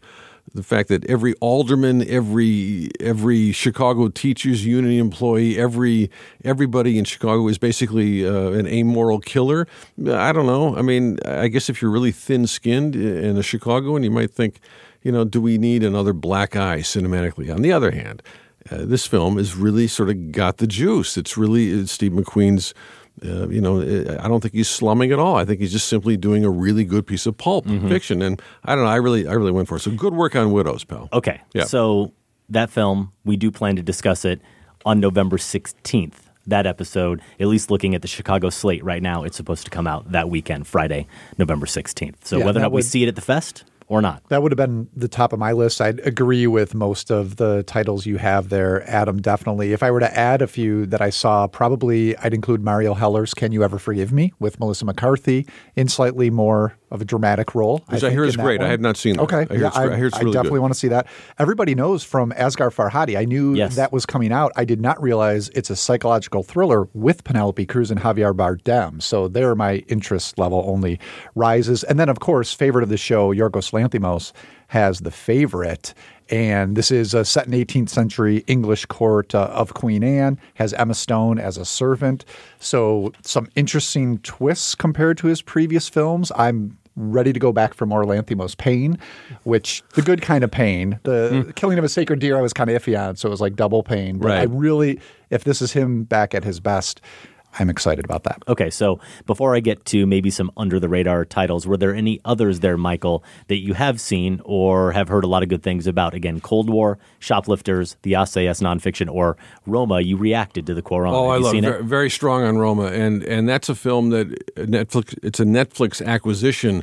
But I think they are going to release it in a limited way theatrically. This is a film that really needs to be seen in a theater. It just is. It's beautiful, big, widescreen, black and white imagery. It's Cuarón revisiting his 1970s childhood in Mexico City. The film is not anybody's idea of a typical kind of reminiscence or sentimental memoir of a filmmaker thinking about, what was it like when I was 10 or 12 and my parents were breaking up and this is what my family dynamic was like. It's really this kind of fantastic series of, it's almost like a series of dioramas that come and go, where you have these really, really amazingly detailed scenes and vignettes, often without much dialogue, where you just simply kind of get, it's like one huge chapter, but a very elusive, kind of dreamy, not real. It's a funny mixture of realism and complete kind of poetic evocation. I really cannot wait to see it a second time. It doesn't have a big narrative motor, and I don't think it doesn't make a grab for your tear ducts. So I think people reading the description are going to be a little bit misled, because it's like, well, I never really got that sort of, big sentimental push in the picture, but it's working on different levels. It's really good. But yeah, really good. I lack the creative gene as a critic for the filmmaker. I admire the Japanese director's work. Mostly a blind spot for us. We've talked about him as a potential marathon candidate. I think we've each seen one or two movies, but that's it. Sounds right. Yeah, I mean, I know that the new artistic director at the Chicago Film Festival, Mimi Plauché, is a big fan of Koreeda and a big fan of Shoplifters, which won the top prize at Cannes, but on first pass, didn't love it. Really did enjoy the Asayas nonfiction. I would definitely recommend that. Can't wait to see things like The Favorite, Josh. You mentioned The Lanthimos, which I hear is wonderful and really sort of back in high form for him, up to the Dogtooth level, and maybe, although I actually prefer The Lobster, I think. But anyway, I hope this one can kind of wrestle with those really good works he's done. But, Other Side of the Wind, I have no damn idea what to make of that. Well, only that it's been this, this wonderful oddity that never quite got finished the first time. So you can't call it a reconstruction. It was never a construction. It's Wells basically satirizing the youth movement and the new Hollywood counterculture that is basically taking all the attention away from guys like him at the time in the late 60s, early 70s. It's also him trying to play ball in that way, and it is a crazy, chaotic mess, and I am intrigued to see it one more time. So to your point, Michael, about how you choose to approach these film festivals, do you go for the movies like the ones I mentioned, the ones you've been hearing all the buzz about at other film fests, the ones maybe you're dying most to see, or do you wait knowing that they're going to come to a theater more than likely at some point over the next few months, and do you go for stuff that's a little off the beaten path, stuff that you can only see at a festival? Yeah, to the degree I'm going as a civilian, which is limited, I like to take more of a chance. But I approach these sort of whirlwind, two-city festival tour I just did with Venice and Toronto, which I was very fortunate to be able to do it, with a kind of a practical mission, which is like see a dozen or 15 titles that are going to be at the Chicago Festival, and for once feel like you're a little bit on top of it when it comes around, because this thing is a steamroller, as we all know. It's coming at us with 120, 130 titles. Yes, and you want to be a little bit ready for some of it. So it's nice to be able to recommend kind of cold, a good 8 or 10 right away. Yeah, that would be nice, and we may experience that someday, Michael. But I did want to find 5 movies that maybe, if they're not completely off the beaten path, they are somewhere in the middle between the other films that we've highlighted so far. And one of them is a film that's screening in conjunction with The Other Side of the Wind, the Oscar-winning director of 20 Feet from Stardom, that documentary, and also the very good Mr. Rogers documentary from this year. Morgan Neville has made a movie that is the making of Wells's The Other Side of the Wind. So it basically tells the last 15 years of his life when he was struggling to make a Hollywood comeback. Which I haven't seen, and I really do think it's going to be kind of a necessary companion piece, because this film is vexing as hell and challenging and really a slippery slope that you can either enjoy or not. But Neville's, look, think of Neville. He's one of the only guys in documentary right now who's actually a moneymaker. That Fred Rogers doc was just, it wasn't just popular. It was really good. It was. And it was just sort of exactly what the culture needed. It was a reminder that, we can have people like this in the culture and not be embarrassed by it. Sure. My number 4 choice here for the Under the Radar SIFF movies is another documentary about a filmmaker, William Friedkin, Chicago filmmaker originally, William Friedkin, being honored at the festival in person. So he will be here, and there is a new film called Friedkin Uncut that dives into his career from The French Connection in 1972 up to Killer Joe in 2011 and everything else along the way. I've interviewed William Friedkin on a Chicago stage before. And you've talked to Billy? Oh, it's an experience. It's a trip. It is a trip. Why? I keep hearing that. I got asked to moderated Q&A for him when his biography came out. It was at one of the Chicago Public Libraries. And he is one of those guys who has so many great stories to tell and is a force of nature. You know who he's kind of like, actually, in some ways?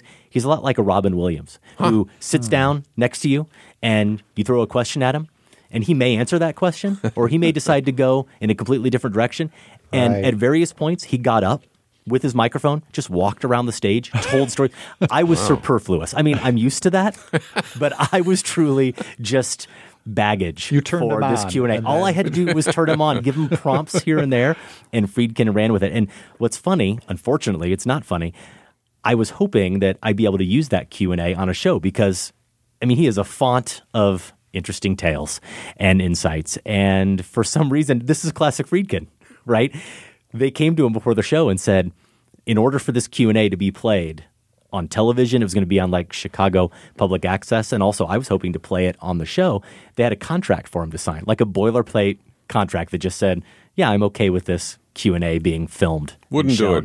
No, he wouldn't do it. Made a big stink about it. Said, I'll have my guy look at it, then never signed it. And I've never been able to play it. I have a copy of it, but I can't play it for anybody. I will point out one thing about William Friedkin. They also said, hey, if you wanted to show any movie in the festival and then talk about it in sort of a masterclass way. What did he pick? The Bandwagon, directed by Vincent Minnelli. That's tied to his appearance. Yes, a film that I think I was a little more, appreciative of the greatness of it than you guys. Yes. Let's move on. Might we hear more about The Bandwagon on this show? No, okay. I'm just going to shut up. Okay.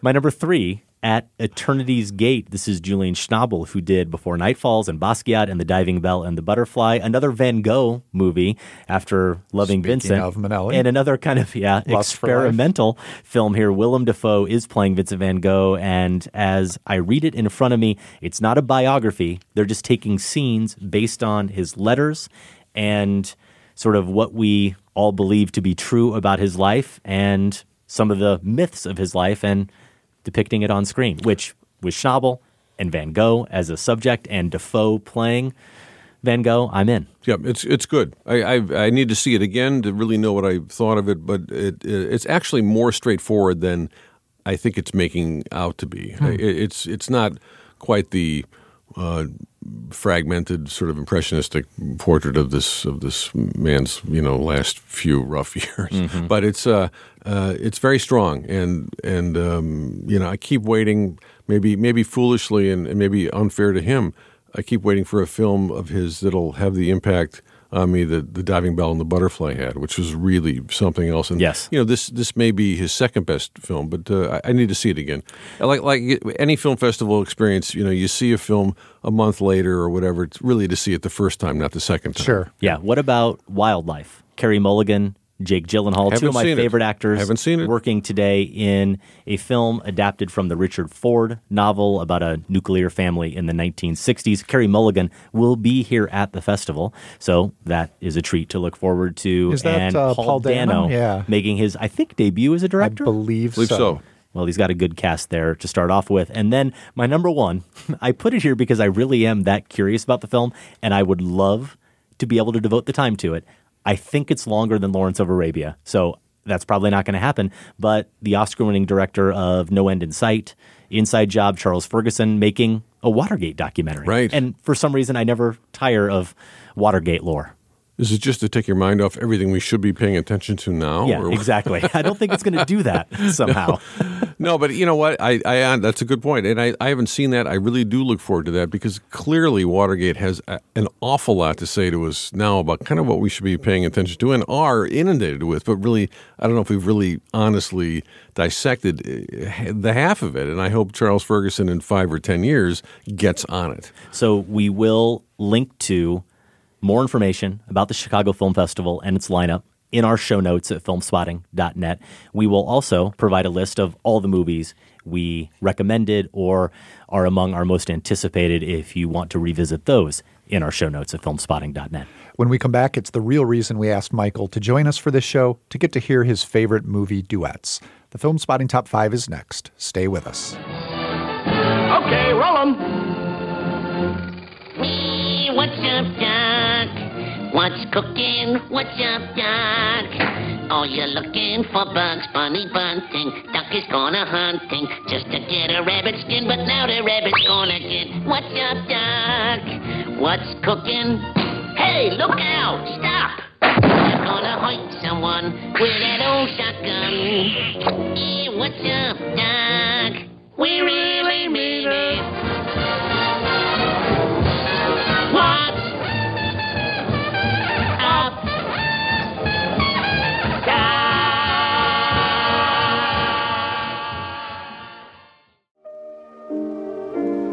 Through the years of dark and fair weather, you and I. From my heart. From my heart, a song of love beseeching. You're listening to Filmspotting, and there you were listening to Meet Me in St. Louis, Mary Astor and Leon Ames in Vincent Minnelli's film, a choice I think that was made by our producer for our special guest here on the show for this Top 5 Movie Duets, Michael Phillips. Thank you, Sam. Thank you. Yeah, you love that film. You love Minnelli. Are we going to get to any Minnelli talk here? No, tangentially, but no. I've already had my say on the Minnelli front with you guys. It absolutely fell on deaf ears. That's fine. No, you're thinking of the Marx Brothers. We like Minnelli.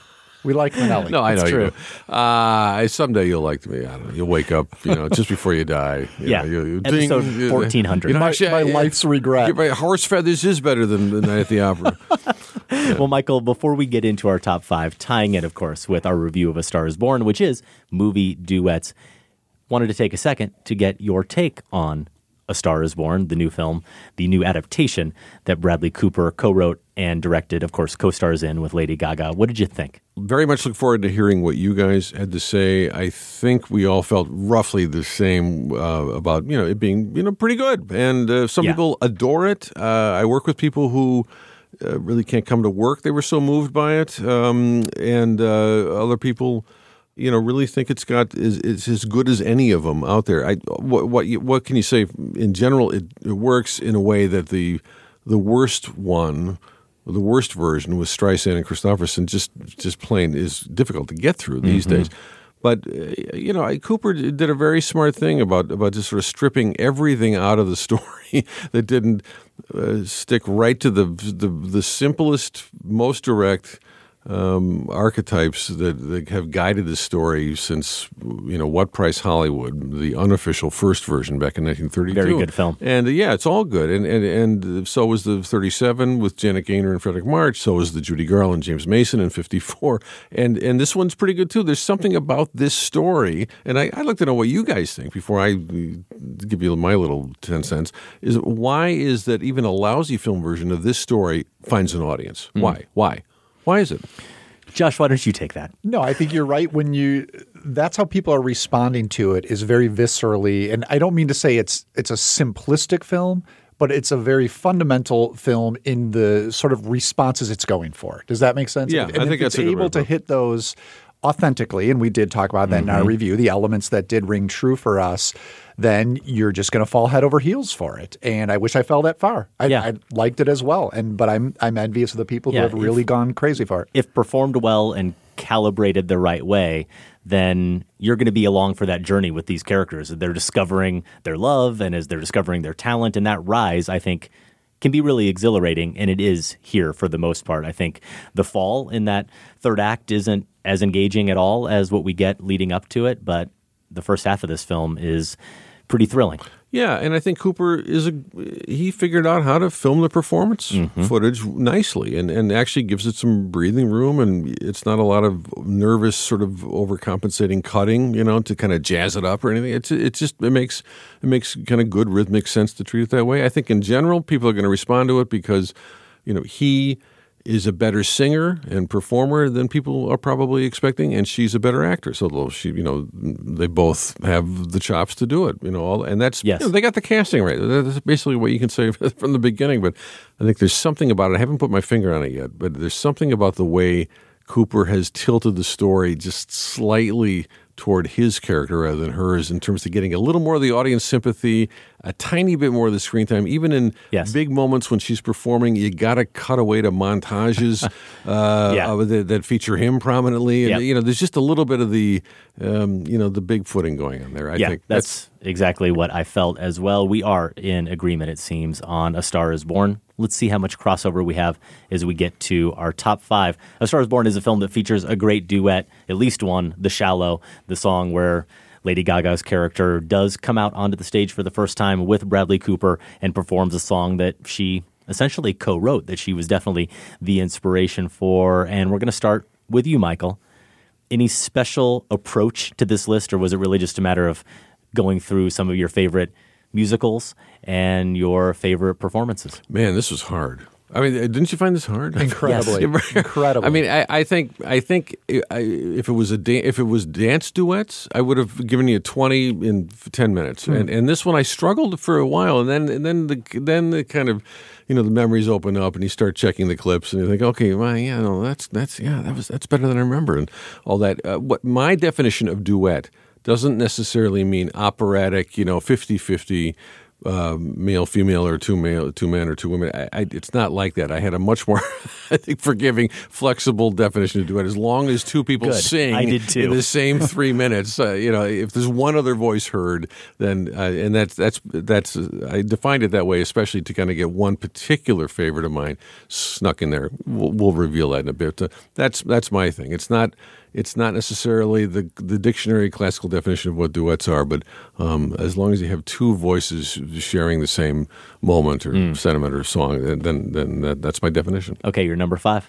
My number 5 is For Me and My Gal, which is not a well-known movie, but it's Gene Kelly's screen debut with Judy Garland, and Busby Berkeley directed it, and it's not a big MGM picture, but it's a wonderful reminder of when you get the right two people together, like Garland and Kelly really were, when they were also both sort of, she was already a star and he was a Broadway star enough to get hired by MGM, but they just are so magically right together, and the title tune is just charming, serious, honest-to-God harmony. So this is a real duet. And then, of course, it becomes a dance duet where you realize these are two beautifully matched dance talents, too. And people don't know this movie very well. It's set in World War I. He plays a draft dodger, which is very interesting, ways to kind of redeem himself. And it's World War II propaganda, but it's set in World War I. And it's a romantic triangle with George Murphy as the other point of the triangle, and it's the material's okay at best, but that title duet is just beautiful, mainly because it reminds you what the right kind of triple threat musical stars could do when they got together. The bells are ringing for me and my gal. The birds are singing for me and my gal. Everybody's been going to a wedding they're going, and for weeks they've been sewing. They've been sewing something old and something new, so something that is blue, so they can make a trousseau for my gal. They're congregating for me and my gal. We did share our clips in advance, we should probably say, just so we had a chance, especially for the scenes maybe some of us weren't familiar with, to look at them. And what struck me about this, first of all, I've mostly seen Gene Kelly's stuff when he was older, so how young he looked here. Right, but 1942. Also, Judy Garland is, having just watched her A Star is Born, so incredibly relaxed in this scene and sort of free, which sometimes there's a tightness, I think, to some of, at least Star is Born being fresh in my mind, some of the numbers there. And here, maybe it's paired with him and what they create together, but really enjoyed seeing them have that sort of free-flowing sense of relaxation. Well, they both had something to prove in a way. They were still, and 12 years in Judy Garland's life was like 55 in somebody else's, just because because between the chemical intake and just every demon coming at her, and it was a tough life, and you don't get a whiff of that in this film. Yeah. So this was incredibly hard. And I think for me, it's because there were so many directions you could go with it. As you mentioned, Michael, and trying to define it, you could go just romantic, trying to keep it in line with A Star is Born, animated, all the animated musicals that have duets, non-musical films even that are more musical dramas that have them. I went with a mix of everything. So I kind of tried to throw a lot of that in. And unlike you, Michael, with this broader definition of a duet, for my number 5, I'm extremely literal. It's Let's Duet from Walk Hard, the Dewey Cox story. This is the John C. Reilly biopic spoof. It's a spoof of musical biopics in general, but specifically Johnny Cash, Walk the Line film, I think is its main target here. So in this number, to Reilly's Cash is Jenna Fischer's June Carter Cash, essentially. The character is named Darlene Madison, a church-going backup singer for whom Dewey Cox develops an illicit longing. Let's Duet is a lovely, lulling duet, but it's also a series of crass double entendres about sexual frustration. It's just a bit smutty. I found it a bit naughty, personally. In my dreams, you're blowing me some kisses. That's one of my favorite things to do. You and I could go down in history. That's what I'm praying to do with you. Let's do it. Jenna Fischer, very funny in the film, but I should note it's Angela Correa doing the singing alongside Reilly there. Now, in our Sisters Brothers review, I talked about the inherent goodness, this sense of sincerity that so many John C. Reilly characters have.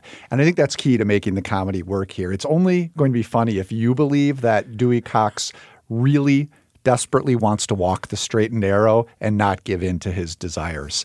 So one of my just all-time favorite songs is Johnny Cash, and June Carter Cash's Jackson. And I think Let's Duet has just a little fun lampooning that here, at least the interplay. And so it earns my number 5 spot. Yeah, so maybe appropriate for this 700th episode. Longtime listeners may remember that the first musician we ever featured on the show, back before we really had any clearance to play anything, so I had to go to albums where I knew I could get an artist to sign off on it. We used to play this great kind of folk rock artist, Dan Byrne, all the time. Love him. Used to see him in concert all the time. He wrote a good chunk of the music. Did he really? For Walk Wow. On. Nice. Actually, Dan Really? Byrne. Yeah. It's good Marshall music. Crenshaw, too, and others, but Dan Byrne wrote a bunch of it. Yeah, it's It great is. in the film. It's good. I remember how hard I laughed at the Beatles scene in Walk Hard. Yes. I think that's my favorite scene in the movie, those impressions there. Well, we're going to go from Gene Kelly and Judy Garland. Then Michael just starts us off with a bang, with high class. some really classy pick. And then Josh, he Immediately brings us ruins down it. a little bit. I love it.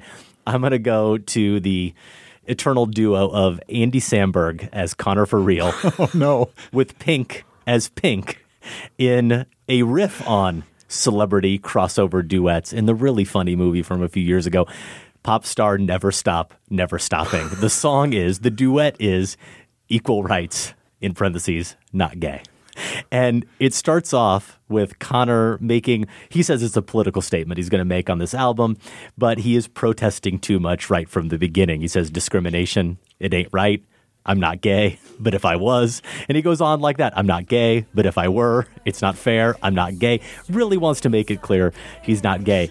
It goes from there into a full-on declaration of his virility and his straightness. Not gay, lying in bed next to 10 beautiful girls all straight. And while I made love to every one of them, I was thinking about the world, hot wings. True love trumps all predator. Flying kicks, not gay. Big watch, not gay. Missionary, one love. Gym socks, nunchucker, not gay. Light of fluid HD, Ninja World, Peace, 4-wheel drive, gay. Marriage, love, beef. Free love, golf club, 2 guys, not gay. Rainbow muff dive. Harvey Milk, Sean Penn, not gay. Drum solo, courtside seat, safe sex. One arm push-ups, Leonard Skinner. I'm not gay. I'm not gay. Pink gives the song some social credibility with her actual activism in real life, and she, of course, gives the song that anthemic chorus, but it's all subverted by Connor's incredibly fragile sense of masculinity.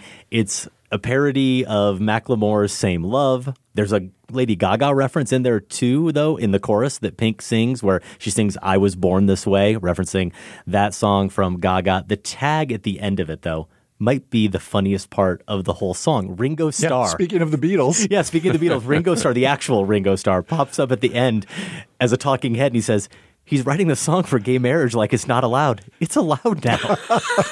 Which somehow I did kind of forget watching the song. It's a great stinger. He's making this grand political statement, except it doesn't really need to be made in a lot of ways. And then he's going about it so terribly too. But I think that was my favorite joke song in that entire film, in a movie that is hilarious. So equal rights, not gay. My number 5 duet. All right, the crass comedy out of the way. Adam and I we'll be a little more respectful moving not forward. The comedy necessarily out of the way, but the crass comedy. Unless Michael's going to bring us down. No, I might. I'm trying to think. Yeah, a little bit in the runners-up, but my list is classy. Okay, so let's get another classy pick at number 4. Number 4 is When Your Mind's Made Up from Once. I know somebody else has a Once pick here, but this is mine. And like the song "The Shallows" in "A Star Is Born," this is a performance number that begins with somebody, in this case, two somebodies, Glenn Hansard and Marketa Globa, in the studio recording their first time together, I believe, with the band. And just to see if they work well together. They begin this song as nobodies, and they by the end of it, the sound engineer knows that they have it, and that's exactly the arc that audiences adore. They love seeing this play out in the space of 3 or 4 minutes. It happens with Cooper and Lady Gaga in that number in "The Star Is Born," where she gets dragged out on the stage, reluctant, and then of course 3.5 minutes later, "A Star Is Born." Yes, and it's irresistible in that way. It's also, this is an unusually authentic, I'd say, and really, really convincing moment of kind of musical collaboration, and just the way that he works on guitar and she works on piano, and the voices blend and everything works. Once is an experience that I don't go back and try to recapture, frankly, because the film is, if you haven't seen it, it's the Irish film from 2006. It's a very small and kind of, I don't want to call it fragile, but it's a very particular kind of once in a generation sort of little miracle, I think. And I saw it at Sundance. I was holding my breath by the end. It's like, please don't blow it, please don't blow it, please don't blow it. And they didn't blow it. The whole thing is great, and it was my favorite film that year. Yeah, so, it was 2007, I think, though, because that was an incredible year. I think I had it as my number 7 movie of the year, and I adored that film. But that's how good 07 was. Wow. Yeah, but anyway, the number of seeing this number again is the closest I've come to revisiting that film in many years. And I think with some films you really love, you want to stay. You don't want to overindulge it. You don't want to necessarily wear that love down by just sort of you had that experience with it. Yeah, but it was great to see just how well that scene still played, and for all the best, most honest reasons. The talent is so much right there on the screen, and it's not forced or pushed, and it's just works beautifully. Mm-hmm. So, if you ever want something, and you call, then I'll come running to fight, and I'll be at your door when there's nothing worth running for, when your mind's made up. The little bit with the sound engineer is so great too. His dawning awareness, him being our surrogate, right? As he's that they're actually good, right? Yeah, I love that. All right, my number 4. Yes, things are going to get classy now. To help us do that, we have a voicemail from Henrik from Yalding, Kent, UK. Happy 700th episode, Adam and Josh. What a wonderful, wonderful thing. I want to submit for your approval for best duet from a film, the song "Well, Did You Ever" from High Society, the 1956 musical remake of the Philadelphia Story, with Bing Crosby as C.K. Dexter Haven and Frank Sinatra as Mike and Grace Kelly as Tracy Lord. Did we need an update of Philadelphia Story? Probably not. Did we need a musical version of it? Yeah, all right, go on then. I do love this song. It's bubbly, it's funny, it's catty. It's about the chattering classes. It's about the upper class, the privileged class enjoying their privileges and the goofy things they talk about at these parties. And it's tuneful, it's funny, and it's bringing together Frank Sinatra and Bing Crosby, who in their own eras were the champions of the music industry. And there's a wonderful meta moment where Frank Sinatra makes fun of Bing Crosby's crooning, and it is just a delightful song, and they really go at it with relish and gusto. We sing so rare, like old camembert, like ba-ba-ba-bum. Don't dig that kind of crooning, chum. You must be one of the newer fellas. Have you heard it's in the stars? Thanks very much. Take care. We collide with Mars. Well, did you ever? What a swell party, a swell party, a swelligan, elegant party. This is.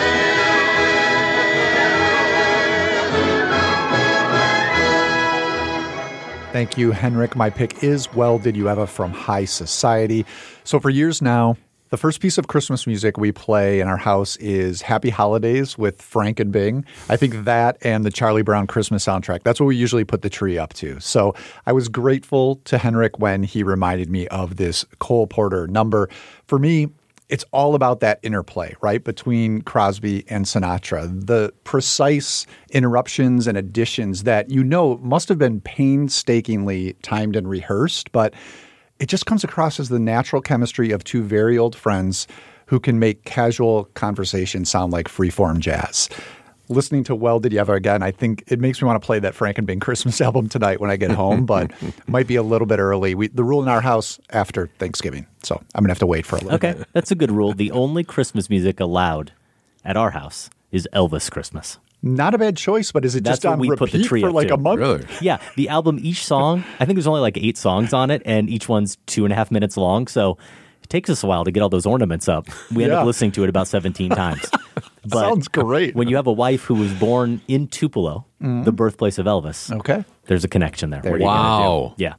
Okay, my number 4 is from the movie A Mighty Wind from Christopher Guest, A Kiss at the End of the Rainbow, Mitch and Mickey. I know, Josh, that you've talked about this song at least once on the show before. I thought it might have come up in our top 5 mockumentary moments. If it did, it was just an honorable mention. Yeah. It was actually so wonderful. It was actually our top 5 movie bands, I think. And you had Mitch and Mickey on there where you talked about the song.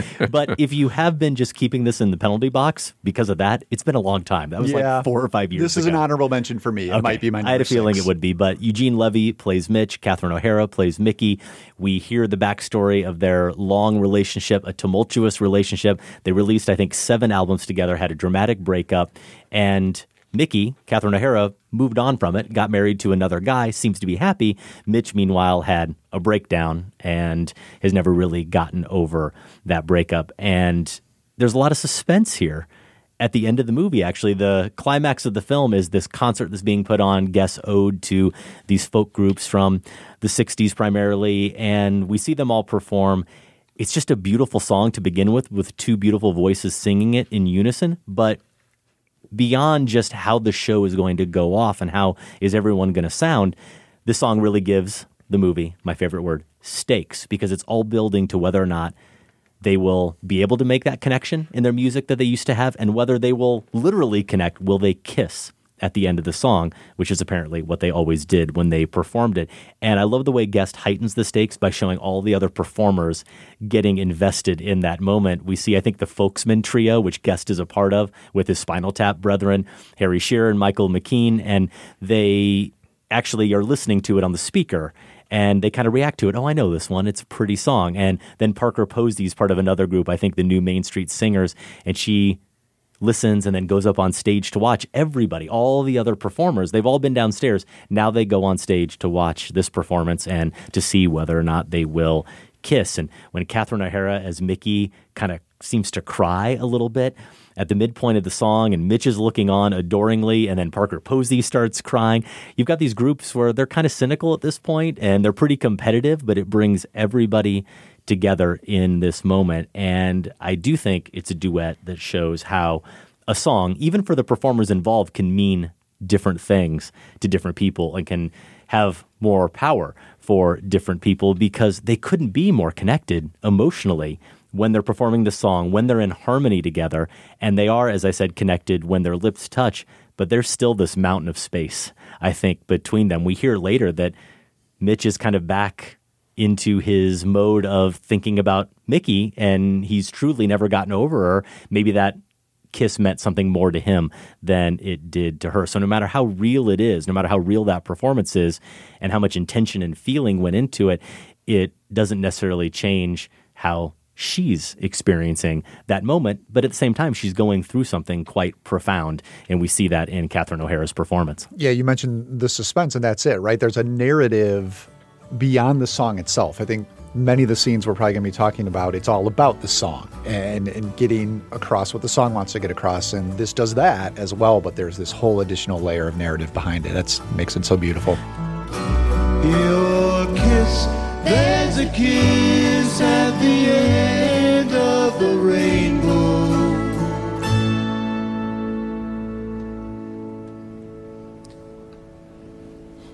More precious than a pot of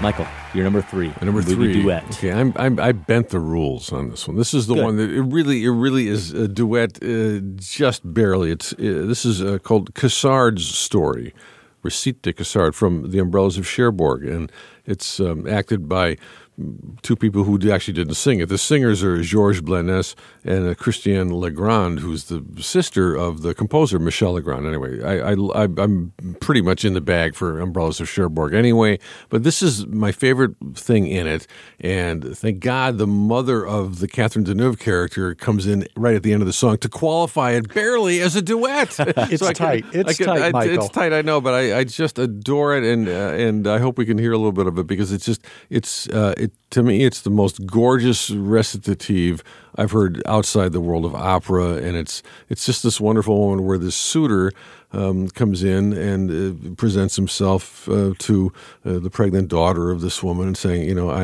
my own love life is not worked out either, and I remember and then he remembers what happened in the Demi film Lola to the same character, and it's this extended sort of memory where he's just thinking about what didn't work out for him, and now he's presenting himself with, well, here's my offer. I'd love to take your daughter as my wife, and we'll go from there. But it's just, this music is, the orchestration is so subtle and gorgeous, and it's just, I'm not even really that much of a Michel Legrand fan, but this music really puts it over for me.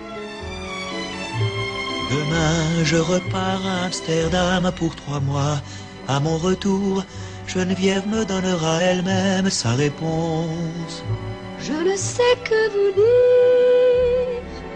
Mais ne me dites rien, Geneviève décidera elle-même. Bonsoir, madame. Bonsoir, monsieur Cassard. Josh, usually you're playing traffic cop in these top 5s. You're yelling at me for jaywalking if I'm breaking the rules, but I'm guessing since it's Cherbourg that Michael's talking about, you're going to let it stand. What are your top 10 favorite films? On that top 10 of all time list, and I only have it as an honorable mention. Wow. Not because of that. I wasn't being a stickler for that rule, Michael. Yeah. I'll allow that. Right. Pick. For me, it's the dubbing, which I don't hold against the film overall, like as an experience for that film, but just this. And I know Jenna Fisher was dubbed in my number 5 pick. Yeah, there you go. The number I thought about, though, was I Will Wait for You. Yeah, that's a true honest-to-God duet, for sure. It is. But I don't like that song as much as this song. Fair enough. But it is like, it's those voices. It's all about those voices. And again, I don't hold it against the film in general, but that was enough of a reason for me to keep my beloved Umbrellas on all right, hold honorable on. mentions Okay, but list. here, if you interpret it this way, though, this guy is doing a duet long before the woman comes in for 2 single vocal lines at the end of the song. Essentially, this is a duet, a guy singing with wallpaper. I mean, that wallpaper in that in that film, and then that particular scene is so much of a scene partner, and in the other part of the song, he's singing a duet with this sort of visual montage flashback where he's just walking around, corridors in his memory, empty parts of the film Lola from earlier. So anyway, it's wonderful. It's a metaphoric duet. That's what I'm saying. There you go. All right, number 3. Well, duets are a staple of the Disney musical, so I knew I wanted at least one of those on my list. Most people on social media, they suggested A Whole New World from Aladdin. No. I went with a song I like better. Okay. From a movie I like better. Elton John's Can You Feel the Love Tonight from The Lion King. I don't know. No. You don't like that one either, Michael? No. That's kind of how I felt when I saw it. Oh, you guys. I'm eager to hear what you have to say about it. Let's listen to it. Do we have to?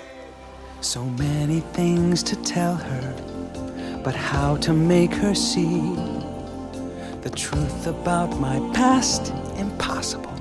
She'd turn away from me. He's holding back, he's hiding, but what I can't decide. Why won't he be the king I know he is, the king I see inside? Can you feel the love? Oh, all right. See, it worked. Right. It worked on Michael.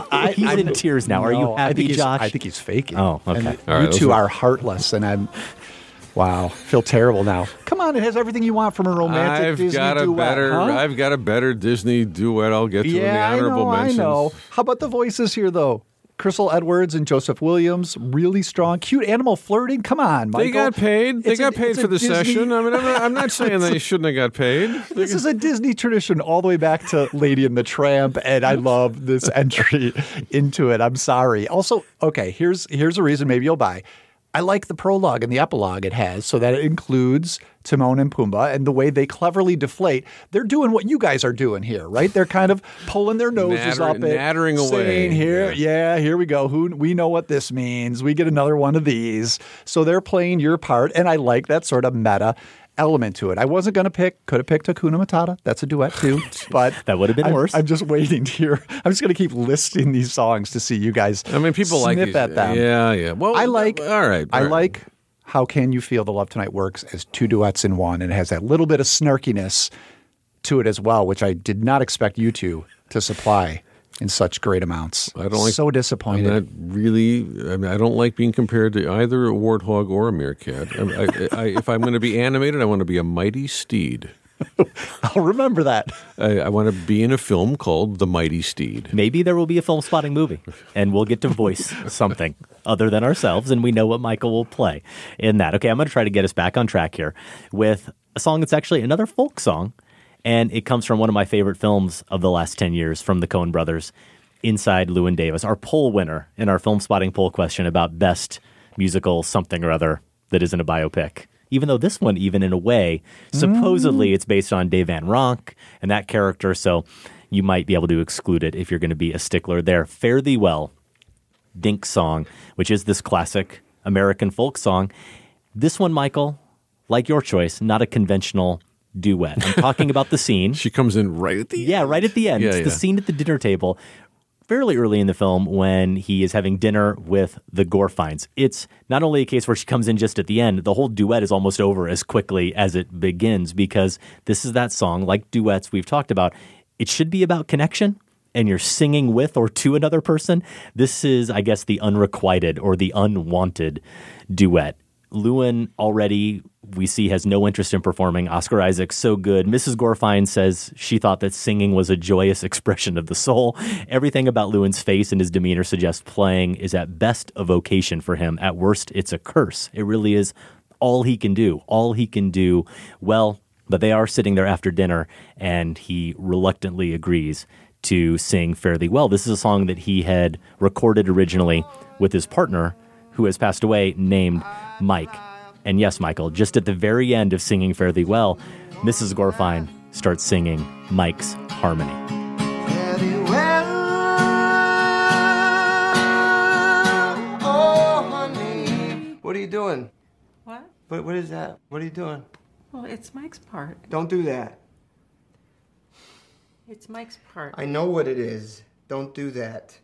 Isaac's so good as a singer and a performer in this movie, obviously a tremendously talented actor. The way he says, "What is that? What are you doing?" He's so incredulous and condescending, but not really in a pretentious way, just in an exhausted way in that moment. And the line that gets me every time is after she says, "It's Mike's part." He says, "Don't do that." I know what it is. Don't do that. The way he delivers that line, it's so wounded. And I think you learn so much about Lewin from this exchange. He's this character who wears his cynicism and his disappointment like it's a suit of armor, but he's clearly still grieving for this partner, and he's far from over it. I know there are some theories that the Gorfines might be Mike's parents. There's a lot of different readings if you Google it, but the movie doesn't really suggest that, except at how emotional they get when he performs that song. Fare Thee Well also making this list because it's just a great, great song, and it's performed wonderfully by Isaac and Marcus Mumford on the soundtrack. We do hear part of that recording in the movie. There's a part, I think, where Lewin gets out that album with the two of them, and we hear part of that song. Without a song this good and a performance this good and Isaac singing and playing, I think that kind of mythical nature of Lewin's struggle that the Coen brothers are trying to get at wouldn't be expressed at all, the sense that he's been touched by God and yet he can barely get by. He just can't even survive really on the streets without sleeping on couches and having meals at places like the Gorfines. And I think the song, in a way, because of that duo, because of Mike's death, it haunts the whole movie. In some ways, that duet, it's kind of a metaphor for the larger film. It's the ghost that's hanging over him. And actually, not for nothing, the song Fare Thee Well, if you look at the lyrics, is about a partner who is no longer present when the other needs them the most. It's a male-female situation there and talking about a lover who has gone away. But I think, obviously, that song not chosen by accident. Well, there's a choice there, too, a moment where that could have gone for laughs, right? When she comes in and is singing, either both in her performance, the way she sings and the way he responds, and instead of a piece with this entire melancholy film, everything from the cinematography capturing that sort of sensibility, the wise choice to instead play for the hurt and Isaac to be able to communicate that. Yeah, it's wonderful. Michael, you're number two. Number two. This is a love song between two people who really clearly love each other as performers. Laurel and Hardy doing The Blue Ridge Mountains of Virginia in one of their best features, Way Out West from 1937. Now, I used to be a big comedy nerd as a kid, and I'm a modified comedy nerd as an adult. But seeing this number again really reminded me how lovely it is in the midst of all the slapstick, because it's a breather from everything around it. It's a change of pace. It's a reminder that Laurel and Hardy came out of vaudeville, and Oliver Hardy had a seriously good baritone, and Laurel had a decent voice, and it's just a great, honest to God duet. This is not one of these faux duets I've snuck in there with Cherbourg. It's like the soft shoe number they do earlier in the film, that's actually more famous and probably the most famous thing from that film. But I just love the interlude, and when it goes for the laughs at the end, there are actually two really good laughs in it. And I don't want to spoil it, but it's worth listening to a little bit of it.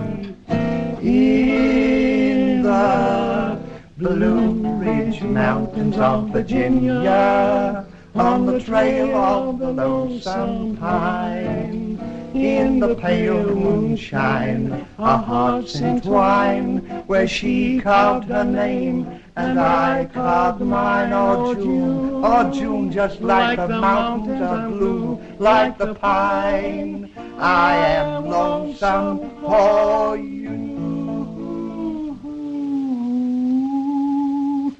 In the Blue Ridge Mountains. That's it, Laurel and Hardy, Blue Ridge Mountains of Virginia. What did you guys think? It was the first time for you? It was. Yeah, me too. I'm almost completely unfamiliar with Laurel and Hardy, so didn't know what to expect, and I was taken aback at how beautiful this was. Charming as hell. Yeah, Charming as hell. And it does end very funnily. So. Yeah. And also, I picked it also because we have this biopic, no idea if it's any good, with John C. Reilly coming out as Oliver Hardy and Steve Coogan playing Laurel kind of later in their careers, 1947, when they went on a kind of a rocky UK tour as their film career was just about near the end. And, I have no idea if Stan and Ollie, this biopic coming out, is any good, but I know they recreate some scenes from the same film. So we'll see. Really? We'll see.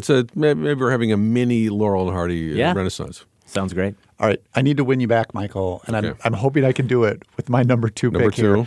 When the Midnight Choo-Choo Leaves for Alabama from Easter Parade. Yeah. Is that all right? We do a little I'm better good. here? Oh, yeah. Okay. Garland, Fred Astaire. So, yeah, like Irving Berlin. Like A Star is Born, Easter Parade is something of a Pygmalion plot. You've got another older, accomplished man discovering and falling in love with a youthful talent. Here it is Fred Astaire's Broadway star and Judy Garland's aspiring performer. And then in another Star is Born touch, this was actually made 6 years before Garland's A Star is Born. So Easter Parade is from 1948. Astaire and Garland's characters, they eventually become this onstage duo. They share a bunch of numbers together in the film. I know that our producer, Sam, is partial to a couple of swells, but I'm going with When the Midnight Choo-Choo Leaves for Alabama. They're both Irving Berlin songs, so I don't think either of us can be wrong. When the midnight choo-choo leaves for Alabama, I'll be right there. Where will you be? I've got my fare. Show it to me. When I see that rusty-haired conductor man, What do you do? I'll grab him by the collar and I'll holler, Alabama, Alabama. Wow. That's where you stop your train. That brings me back again. So I would have loved to have included a Fred Astaire, Ginger Rogers pick on this list. I'm a big fan of their movies, but the reality is he's mostly singing to her in their films together, and it's more about their dancing. This sequence, though, with Astaire and Garland, it's a bit more egalitarian. I don't mean to take anything away from Ginger's dancing. She's fantastic, but there's a nice balance in this Easter Parade number with Garland, who has the lead on vocals pretty much. And then Astaire is the more fluid, maybe technically proficient dancer. But both of them just come together to pull off and create this really complete performance.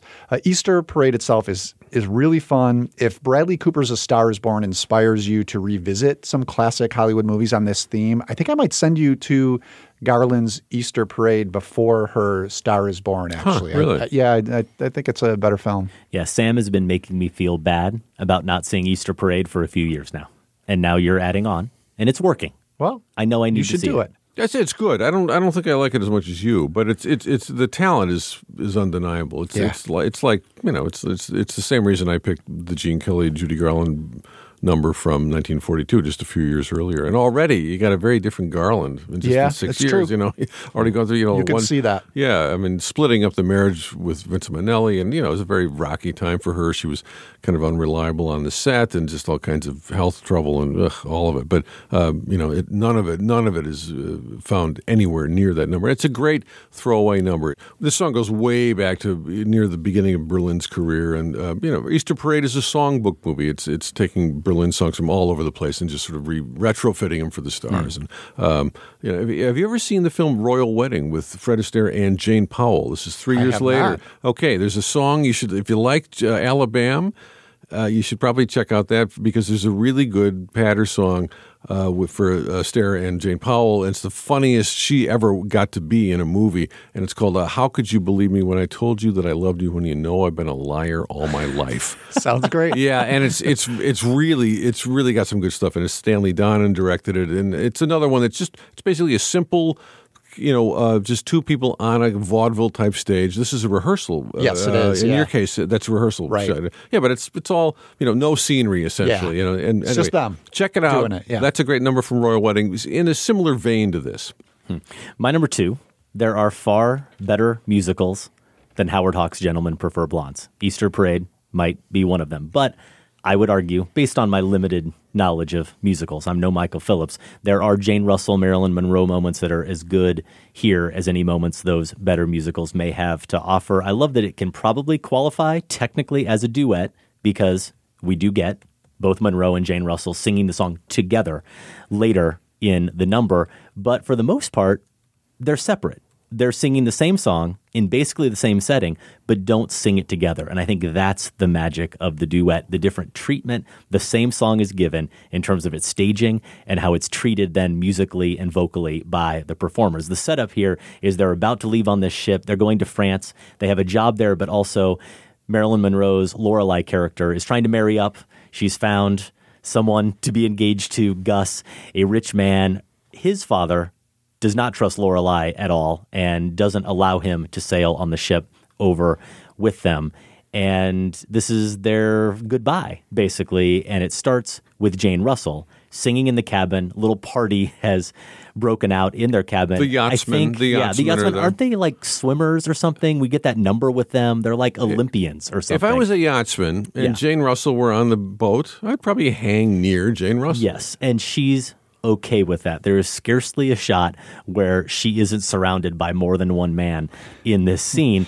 The lyrics, if you just took the lyrics on their own, they could be wistful, but with Russell singing them, and Michael, I'm going to make an era-appropriate and actress-appropriate joke here, the song bounces. All visitors ashore, first call, all visitors ashore. Bye-bye, baby. Remember you're my baby when they give you the eye. Although I know that you care, won't you write and declare that though on the loose, you are still on the square.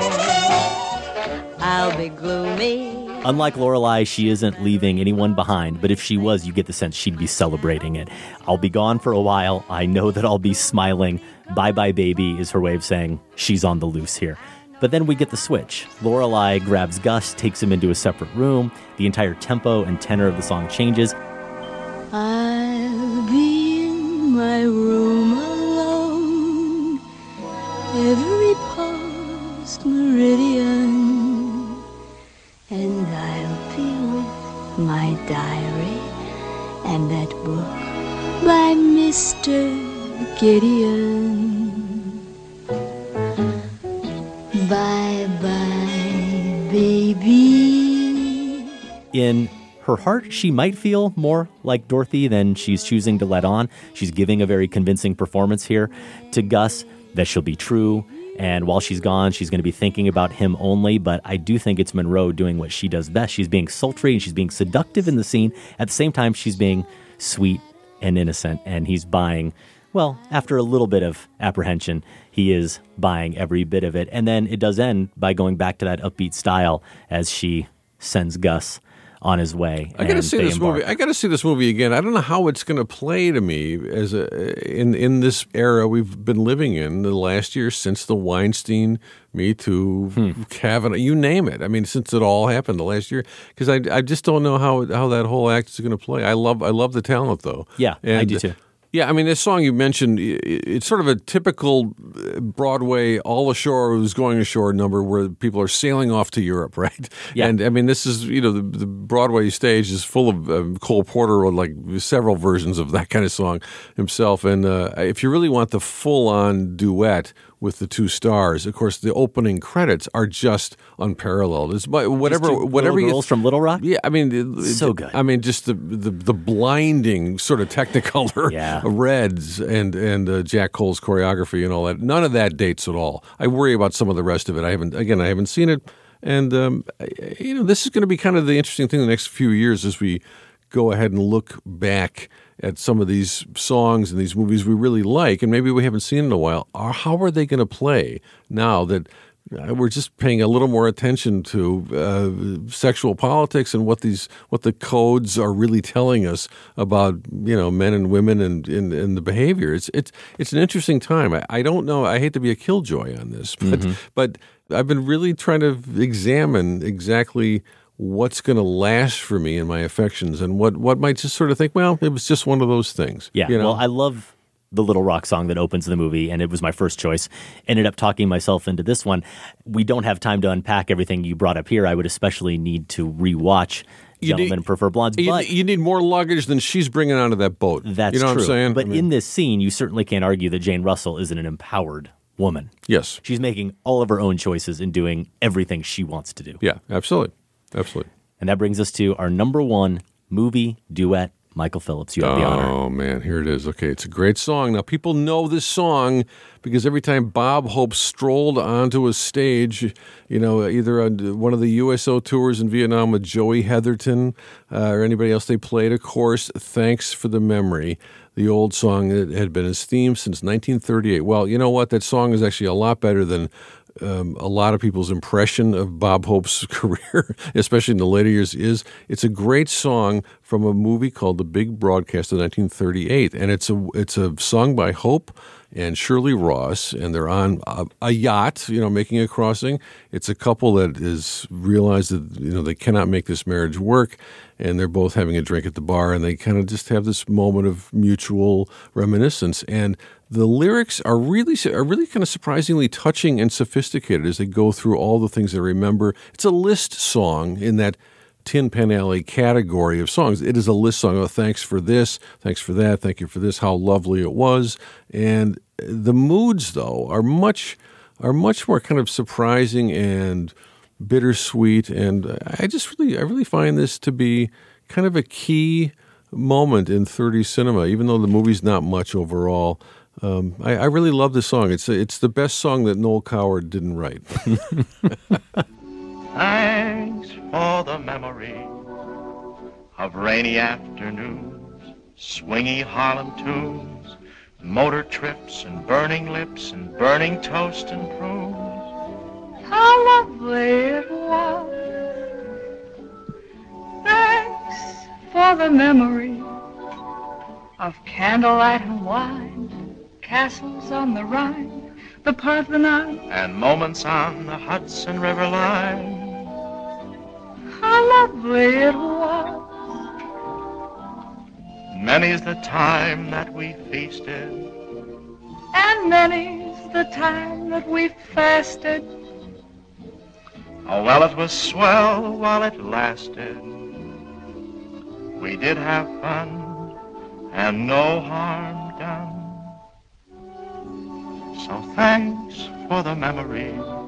It's another case of me not being very familiar with Bob Hope as a screen presence, at least, for feature films. And I would never expected, as you mentioned, Michael, the mood. This would be so sad for him to bring that element to it, and they both do. It's really mournful. They play for real, and it's not a song that changed your life. It's a small moment between two people parting, and there's something about that mood and that moment in a relationship that's kind of made for pathos, and it's also made for music. And I think that song has a way of lingering in your memory and in your affections, and beyond just the kind of the hearty HARDY that is quality of the melody that made it a great theme song every time Hope strolled on with his putter, doing another kind of second-rate, whatever, in the stand-up routine. I hope, they say, and many people would argue, that it was sort of a quintessential 20th century performer because he was the king of all media, like he was a big radio star, big film star.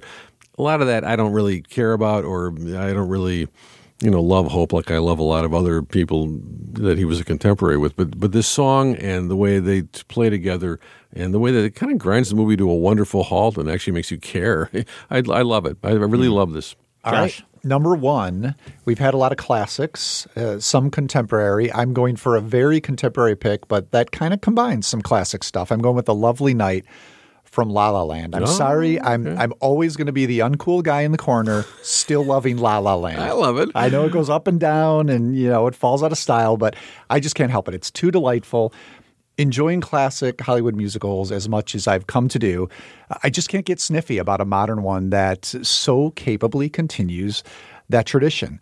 A Lovely Night has music by Justin Hurwitz. The choreography is by Mandy Moore. And it's a giddy update of the meet-cute moments you often see that often kicked off a lot of Astaire Rogers musicals. There are two people here, Emma Stone, Ryan Gosling, negotiating flirtation with hesitancy, needling with compliments, and singing and dancing, and allowing that stuff to say everything that needs to be said.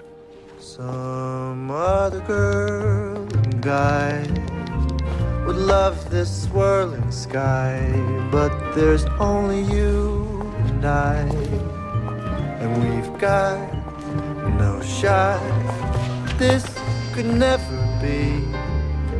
You're not the type for me. Really? And there's not a spark inside. What a waste of a lovely night. You say there's nothing here. Well, let's make something clear. I think I'll be the one to make that call. But you'll call. And though you looked so cute in your polyester suit, it's wool. You're right. I'd never fall for you at all. Yes, I know Gosling isn't the world's strongest singer. I seem to remember, Michael, you had some quibbles with his dancing as well, but I guess I'm just easily impressed, or for me, it's just the prickly energy that they have together that sells every minute of it for me in this moment. And one criteria I guess I could have put on my list, I didn't, I thought of it a little bit later, but would be to ask what duet in my fantasy world I wish I could be a part of. And Frank and Bing, very tempting. It looks like a lot of fun, but I think A Lovely Night is it. So long live La La Land. I don't think you could hang with that star wattage of Frank and Bing. That's why it's a fantasy. Yeah. I mean, although I would see Josh Larson in High Society if they remade it. Yeah. I mean, it's just, how often would you get the chance to see that? That's true. Yeah. Career goals. No, I'm a huge fan of La La Land. Yeah, I know you like the film. That's not my favorite number in it, and I do think you can kind of see the thought balloon above Ryan Gosling's head and some of the numbers saying, here we go. Okay, 1, 2, 3, 4, counting the beats. But, I don't get any of that from Emma Stone. I think she's really got, and it's not that they're meant to be, and they can never even really aspire to be triple threats like we used to get. Right. It's not that kind of thing. It's more like a Jacques Demy film where you have like earthbound talent, but it's talent. And I think with Emma Stone, it's like real talent. Mm-hmm. And with him, it's like, pretty good under the circumstances. The real co-star for Emma Stone is everything else in the movie. I think Chazelle's direction is just costumes, the cinematography, gorgeous. Yep.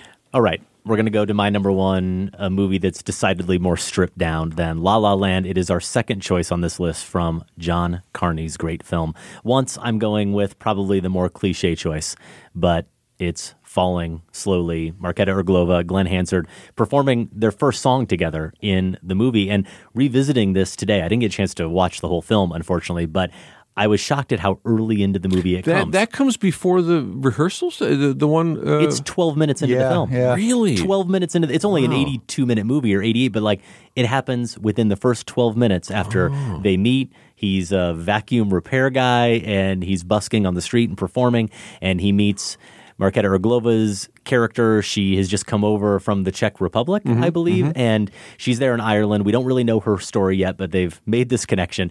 And then she brings him to the music store that she likes to go to, where she plays the piano. And she starts by playing him some Mendelssohn, which really impresses him. And then she asks him to play one of his songs. And I love that it's not about impressing her in this moment. He's not just going to perform for her. He picks a song that he's been working on and wants to perform it with her. He puts the notebook up, and we actually watch him teach her how to play the song before she plays it. Now, she did know this song in advance, obviously. This is a moment that's being acted for the film. But you believe the lesson there as it plays out, and you believe that when they do perform it just a minute later, that she would have it down as well as she does because of that lesson. And it starts with a little bit of a feeling out as he's kind of guiding her along, but then by the end of it, they are so in sync with each other that it's turned into a full-blown performance for him. He's putting himself into it the same way we see him do when he's busking on the street. Yeah. Take this sinking boat and pour it home. We've still got time. Raise your hopeful voice. You had the choice. You've made it now. I'd forgotten, too, how John Carney really doesn't cut much at all in this sequence. There's about a 4-minute span where it's a single take, and the camera is kind of documentary style, just capturing it. It's moving around them a little bit. It's a little bit shaky, but it's just there to capture the performance. Carney knows the magic is in those voices, and you really don't need any elaborate staging or cutting to frame it. And he does, speaking of framing, does eventually cut to a close-up 2-shot where the song is really soaring and it locks their faces together and their voices together in that moment. It was my number 7 film of 2007, and I remember for that list, I picked for each of my choices the awe moment, the one where I just kind of got chills, and it cemented that film as one of my favorite of the year. And for me, it was Falling Slowly, where it just gave me those chills when I watch a great musical performance. And it's the moment in the story where, as I said then, the new lovers in this type of movie, they should be kissing here, except that we get that through song rather than anything physical. We did hear from Adam Fromm, a listener, earlier in our show in response to our poll question about great music moments, and he had this high praise for Falling Slowly. He says there's no scene in film history like the one in the music shop where Hansard and Marketa Irglova first play Falling Slowly together. As a musician, I'm familiar with that breathtaking moment when you first connect with someone else through melody, harmony, and rhythm, and you weave together something that's like falling in love or prayer or witchcraft or a combination of the three.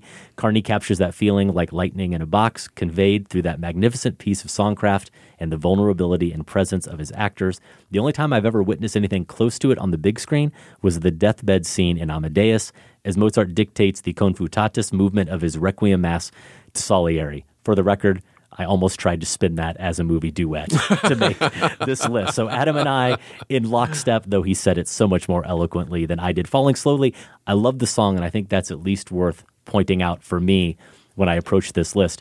3 of my choices here were driven largely by my appreciation for the song. Forget the performance or anything else about it, the context. I just love the song. Fare Thee Well is one of those, of course, and even A Kiss at the End of the Rainbow. Those are 3 tunes that I would just listen to on my iPhone, and in fact, I do fairly regularly. I went out and bought the soundtrack for once as soon as I walked out of the theater. It's been on my iPod or iPhone for 10 years, and the same with Fare Thee Well. That's interesting because you look at everybody's picks here, and in some cases you can absolutely point to just past the performers to the song. Because I don't think, Josh, you'd probably say that When the Midnight Choo Choo Leaves for Alabama is there for the song. Yeah, that's more the performance. It's right. for the performance. And same with me with Cassard's story. It's really just that the music slays me. But in the case of and also Thanks for the Memory, I think is just a really unbelievably sturdy song that has, like honest sentiment that doesn't seem to date for me. But for me and my gal, good song. It's there for Garland and Gene Kelly. Can You Feel the Love Tonight? Michael's favorite song ever. No, we'll get to a good Disney song in a minute. Honorable mention? Yeah, soon. Soon. We'll get there. Those are our top 5 movie duets. You can find that full list, all the movies we listed, at filmspotting.net. Just click on lists right there at the top of the page. On the note of honorable mentions, Michael, you have a few? I've got 4. Okay, and I've only got like 35 minutes apiece. Okay, so we'll just whip through them, okay? All right, Josh, hold it. Let me give you a good Disney duet. Duet, barely. Okay, Bella Notte from Lady and the Tramp. I just love that song by Sonny Burke and Peggy Lee. And this is, of course, the famous scene where the dogs are having dinner at the Italian restaurant, and Tony and Joe come in with the instruments and the spaghetti and meatballs and sing this song. And that for just a few bars is an honest-to-God duet between the 2 Italian waiters doing some harmony. But the rest of it is really just kind of a solo line or a chorus. But, it's a duet in every other way in our mind's eye because, of course, it's about the 2 dogs. And I just think that song has the stuff that Can You Feel the Love Tonight? I don't, it doesn't evoke any particular imagery for me other than, the lobby. It makes me want to go to the lobby. Glad to hear you have a heart. I like your pick. I consider it as an honorable mention. Needs more warthog. Okay, needs more warthog. Good. That's one. Okay, and I love the film version of Cabaret, Bob Fosse's 1972 film, one of the best Broadway film translations ever. And I think of the songs there, certainly the strongest duet by a mile is Money. So good. The Money song with Joel Grey and, Liza Minnelli mainly, and Joel Grey. And that's truly a wondrous interplay between 2 great performers doing great choreography, or just perfect evocation. Wonderful stuff. You mentioned Astaire Rogers, Josh, earlier. I have to get at least one great song introduced by Fred Astaire, and in this case also Ginger Rogers. Let's Call the Whole Thing Off from Shall We Dance. It's a roller skating sequence, and it's there really mainly for the song because it's a wonderful song, and I love the Gershwin. So I thought about that one. I don't like the skates in that scene. No, I keep wanting them to kick the skates off. Don't love it. If you want a skating scene in a musical, fast forward to It's Always Fair Weather with Gene Kelly doing I Like Myself, which is one of my favorite musical numbers in history. But that's not not a duet. He's alone. All okay. right. So, and the other one, you do not know the song. I bet you don't know the song. Seems like a reasonable guess. Okay. I Love to Singa by Harold Arlen and Yip Harburg. Okay. It was, it's a duet for Al Jolson and Cab Calloway in Jolson's last starring vehicle, The Singing Kid. Don't bother. But this number is great, and I love Arlen and Harburg. Of course, they went on to write the score for The Wizard of Oz. They also wrote Lydia the Tattooed Lady for Groucho. It's a wonderful song that you just got to, if you don't know what Al Jolson was like near the end of his career, and you've never seen Cab Calloway do it, it's kind of mind-blowing, the two performance styles clashing together in this duet. But anyway, the song is great. I love to sing it. And it's double and a drop to a blue words called love, love, sing. I was born a singing fool, la-dee-da. Oh, Major Bose is gonna spot ya. Josh. All right, Adam, I'm with you on the Once pick. It's my honorable mention from Once, Falling Slowly. I had to go with the obvious choice as well. I think it's just more, I like that song better than When Your Mind's Made Up. It's as simple as that. But they're both good. Both are great scenes for the reasons we talked about. How about the title number of Cabin in the Sky, which we talked about, part of the Don't love the Vincent song. Minnelli Don't love the marathon? song. Don't love the song. Ethel Waters and Eddie Anderson. I really like that one. I thought that might be a possibility for my list. Right. Two listeners who surely know my love for the Muppets, Cortland Funk and Sean Leischer, they suggested Kermit and Fozzie Bear's Moving Right Along from the Muppet movie. Almost went there. I needed to wash away memories of the Happy Time Murders, so I did at least watch it. Jason Knight, another listener on Facebook, threw out there, I don't know if he was serious or not, but I recently saw this on the big screen. I can't believe you didn't include it. Putting on the Ritz from Young Frankenstein. Yeah. Oh, my God. It's an honorable mention for me, too. Yeah. I almost squeezed it on there, but such fun. Yes. Ooper duper. I mean, should have had it in. Yeah. Because of that listener on Twitter, it was an honorable mention for me. Two others that I think came up on Twitter that I would have completely forgotten about, and I love both of them. Steve Martin and Bernadette Peters in The Jerk. Tonight You Belong to Me. They have that great little falling in love number. And then the best part of it is they're sitting there and they're in close up, and out of nowhere, there's a trumpet solo, and Bernadette Peters picks up the trumpet and plays it, which it's this brilliant bit of comedy there. And then how about Elaine May's underappreciated Ishtar? Oh, yeah. That opening number, the opening credit number, Dangerous Business. Warren Beatty, Dustin Hoffman, their collaboration there on tune is really good. So I couldn't justify putting this on my top five because it's such a bizarre little movie. Norman Jewison's 1973 Jesus Christ Superstar. Ooh. But I love me some Jesus Christ Superstar, as listeners know. Yeah. And The Last Supper, Carl Anderson and Ted Neely duking it out at The Last Supper is amazing. Also, West Side Story, Tonight would probably be the one I'd go with there.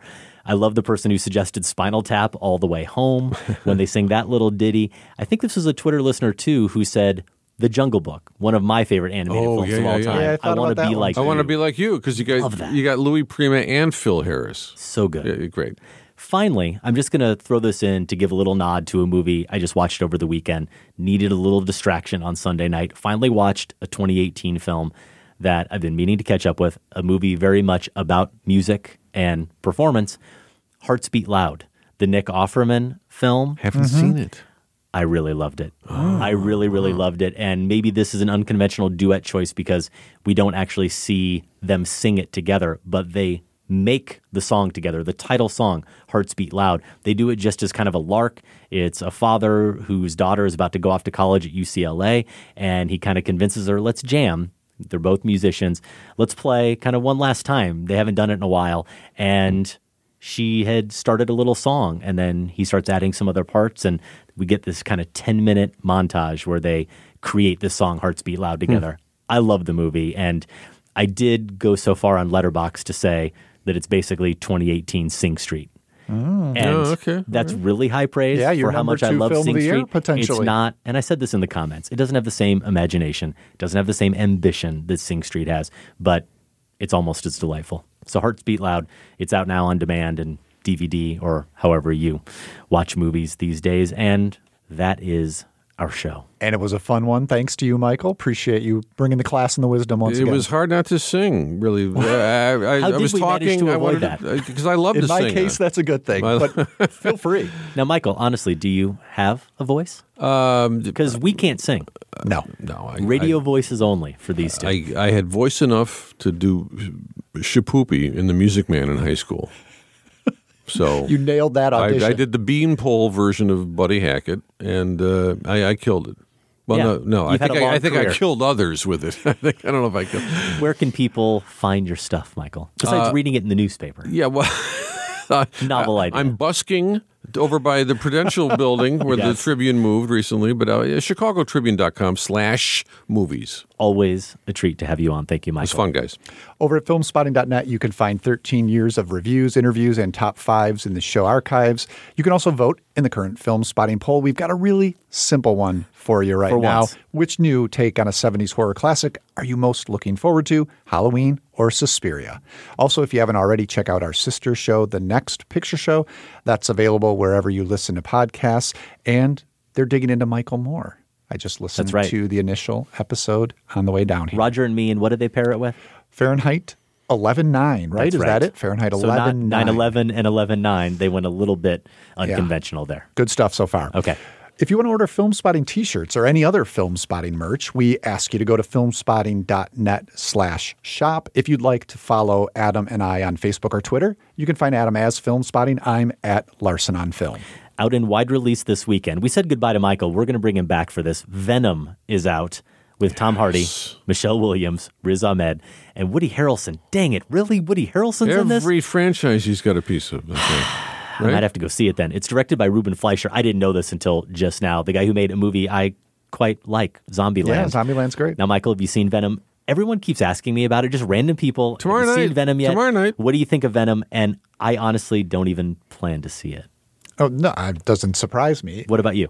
Well, we have to be choosy. This isn't part of the MCU. I know this is an answer that's been given somewhere on the internet many times over, but I haven't explored. Do either of you two know? Is this officially part of the MCU or not? It doesn't matter. The answer is wait for the Tribune review. All right. Okay. Just make it simple. Fair enough. A Star is Born is also out. Recommended, maybe not with as much gushing as you've heard from a lot of critics. I guarantee you but we have not recommended it highly enough. I'm sure we'll hear about it from a few people. It is out in wide release this weekend. Limited release here in Chicago. Bisbee 17 is opening. Now, I didn't know anything about this until it appeared here in my notes. Just magically, things appear here in my notes. But if there was ever a film that sounded like it was up my alley, I give you this description. It's the latest from the meta-doc director Robert Greene, who did Actress and Kate Plays Christine. An old mining town on the Arizona-Mexico border reckons with its darkest day, the deportation of 1,200 immigrant miners exactly 100 years ago. Locals collaborate to stage recreations of their controversial past. I hear it's great. I haven't seen it. Really? No, yeah, I hear I'm it's excited. very good. Very good. The Old Man and the Gun is out. The true story of nice guy career criminal Forrest Tucker. Robert Redford supposedly his last. Mm-hmm. He's saying he's hanging it up after this. Sissy Spacek also in the film, directed by David Lowery. Have you seen that one, Michael? Yeah, it's good. Mm-hmm. Is it as good as his last film that a lot of us enjoyed? A ghost story. Different intentions, No, I'm sorry. You have to rank them against each other. That's how this works. What is this, some sort of stupid film spotting poll? I'm not going to... it's the Final Four. I got to put Passion and Joan of Arc up against the big broadcast of 1938. That's Film Spotting Madness. You've got a few months till that. No, it's not quite up to the ghost story level, but it's going for cuddly. Okay. You know, well, I'd more like to than see that. chilling. So. Is there pie? There's no pie. Okay, well then I don't. No, care. there is pie. They go to a diner and they eat pie. So that's just a thing for life. Yeah. Okay. Yep. Next week on the show, we might talk about Old Man and the Gun, if we can make it. We might finally talk about Jeremy Saulnier's Hold the Dark on Netflix, if we can fit it in. What we are going to fit in for sure is Damien Chazelle's First Man. And then, right now, the top 5, a Josh Larson special, movie Astronauts. Why do you keep branding it? I don't know. It's the first idea to come to mind. Richard Crenna in Marooned. Nobody remembers him. No. That's true. That's your number one. I can't remember if he lives or dies. I don't know. You want to come back for that one, Michael? You did the Manimals. You can do the Astronauts. Filmspotting is produced by Golden Joe Dassault and Sam Van Hallgren. Without Sam and Golden Joe, this show wouldn't go. Our production assistant, that's Andy Mitchell. Thanks also to Candace Griffiths and the listeners of the Filmspotting Advisory Board. And special thanks to everyone at WBEZ Chicago. More information is available at WBEZ.org. If you enjoyed the show, please give us a rating or a review on Apple Podcasts. We may have 700 episodes, but we always want to find new listeners. For Filmspotting, I'm Josh Larson. And I'm Adam Kempenaar. Thanks for listening. This conversation can serve no purpose anymore. Goodbye.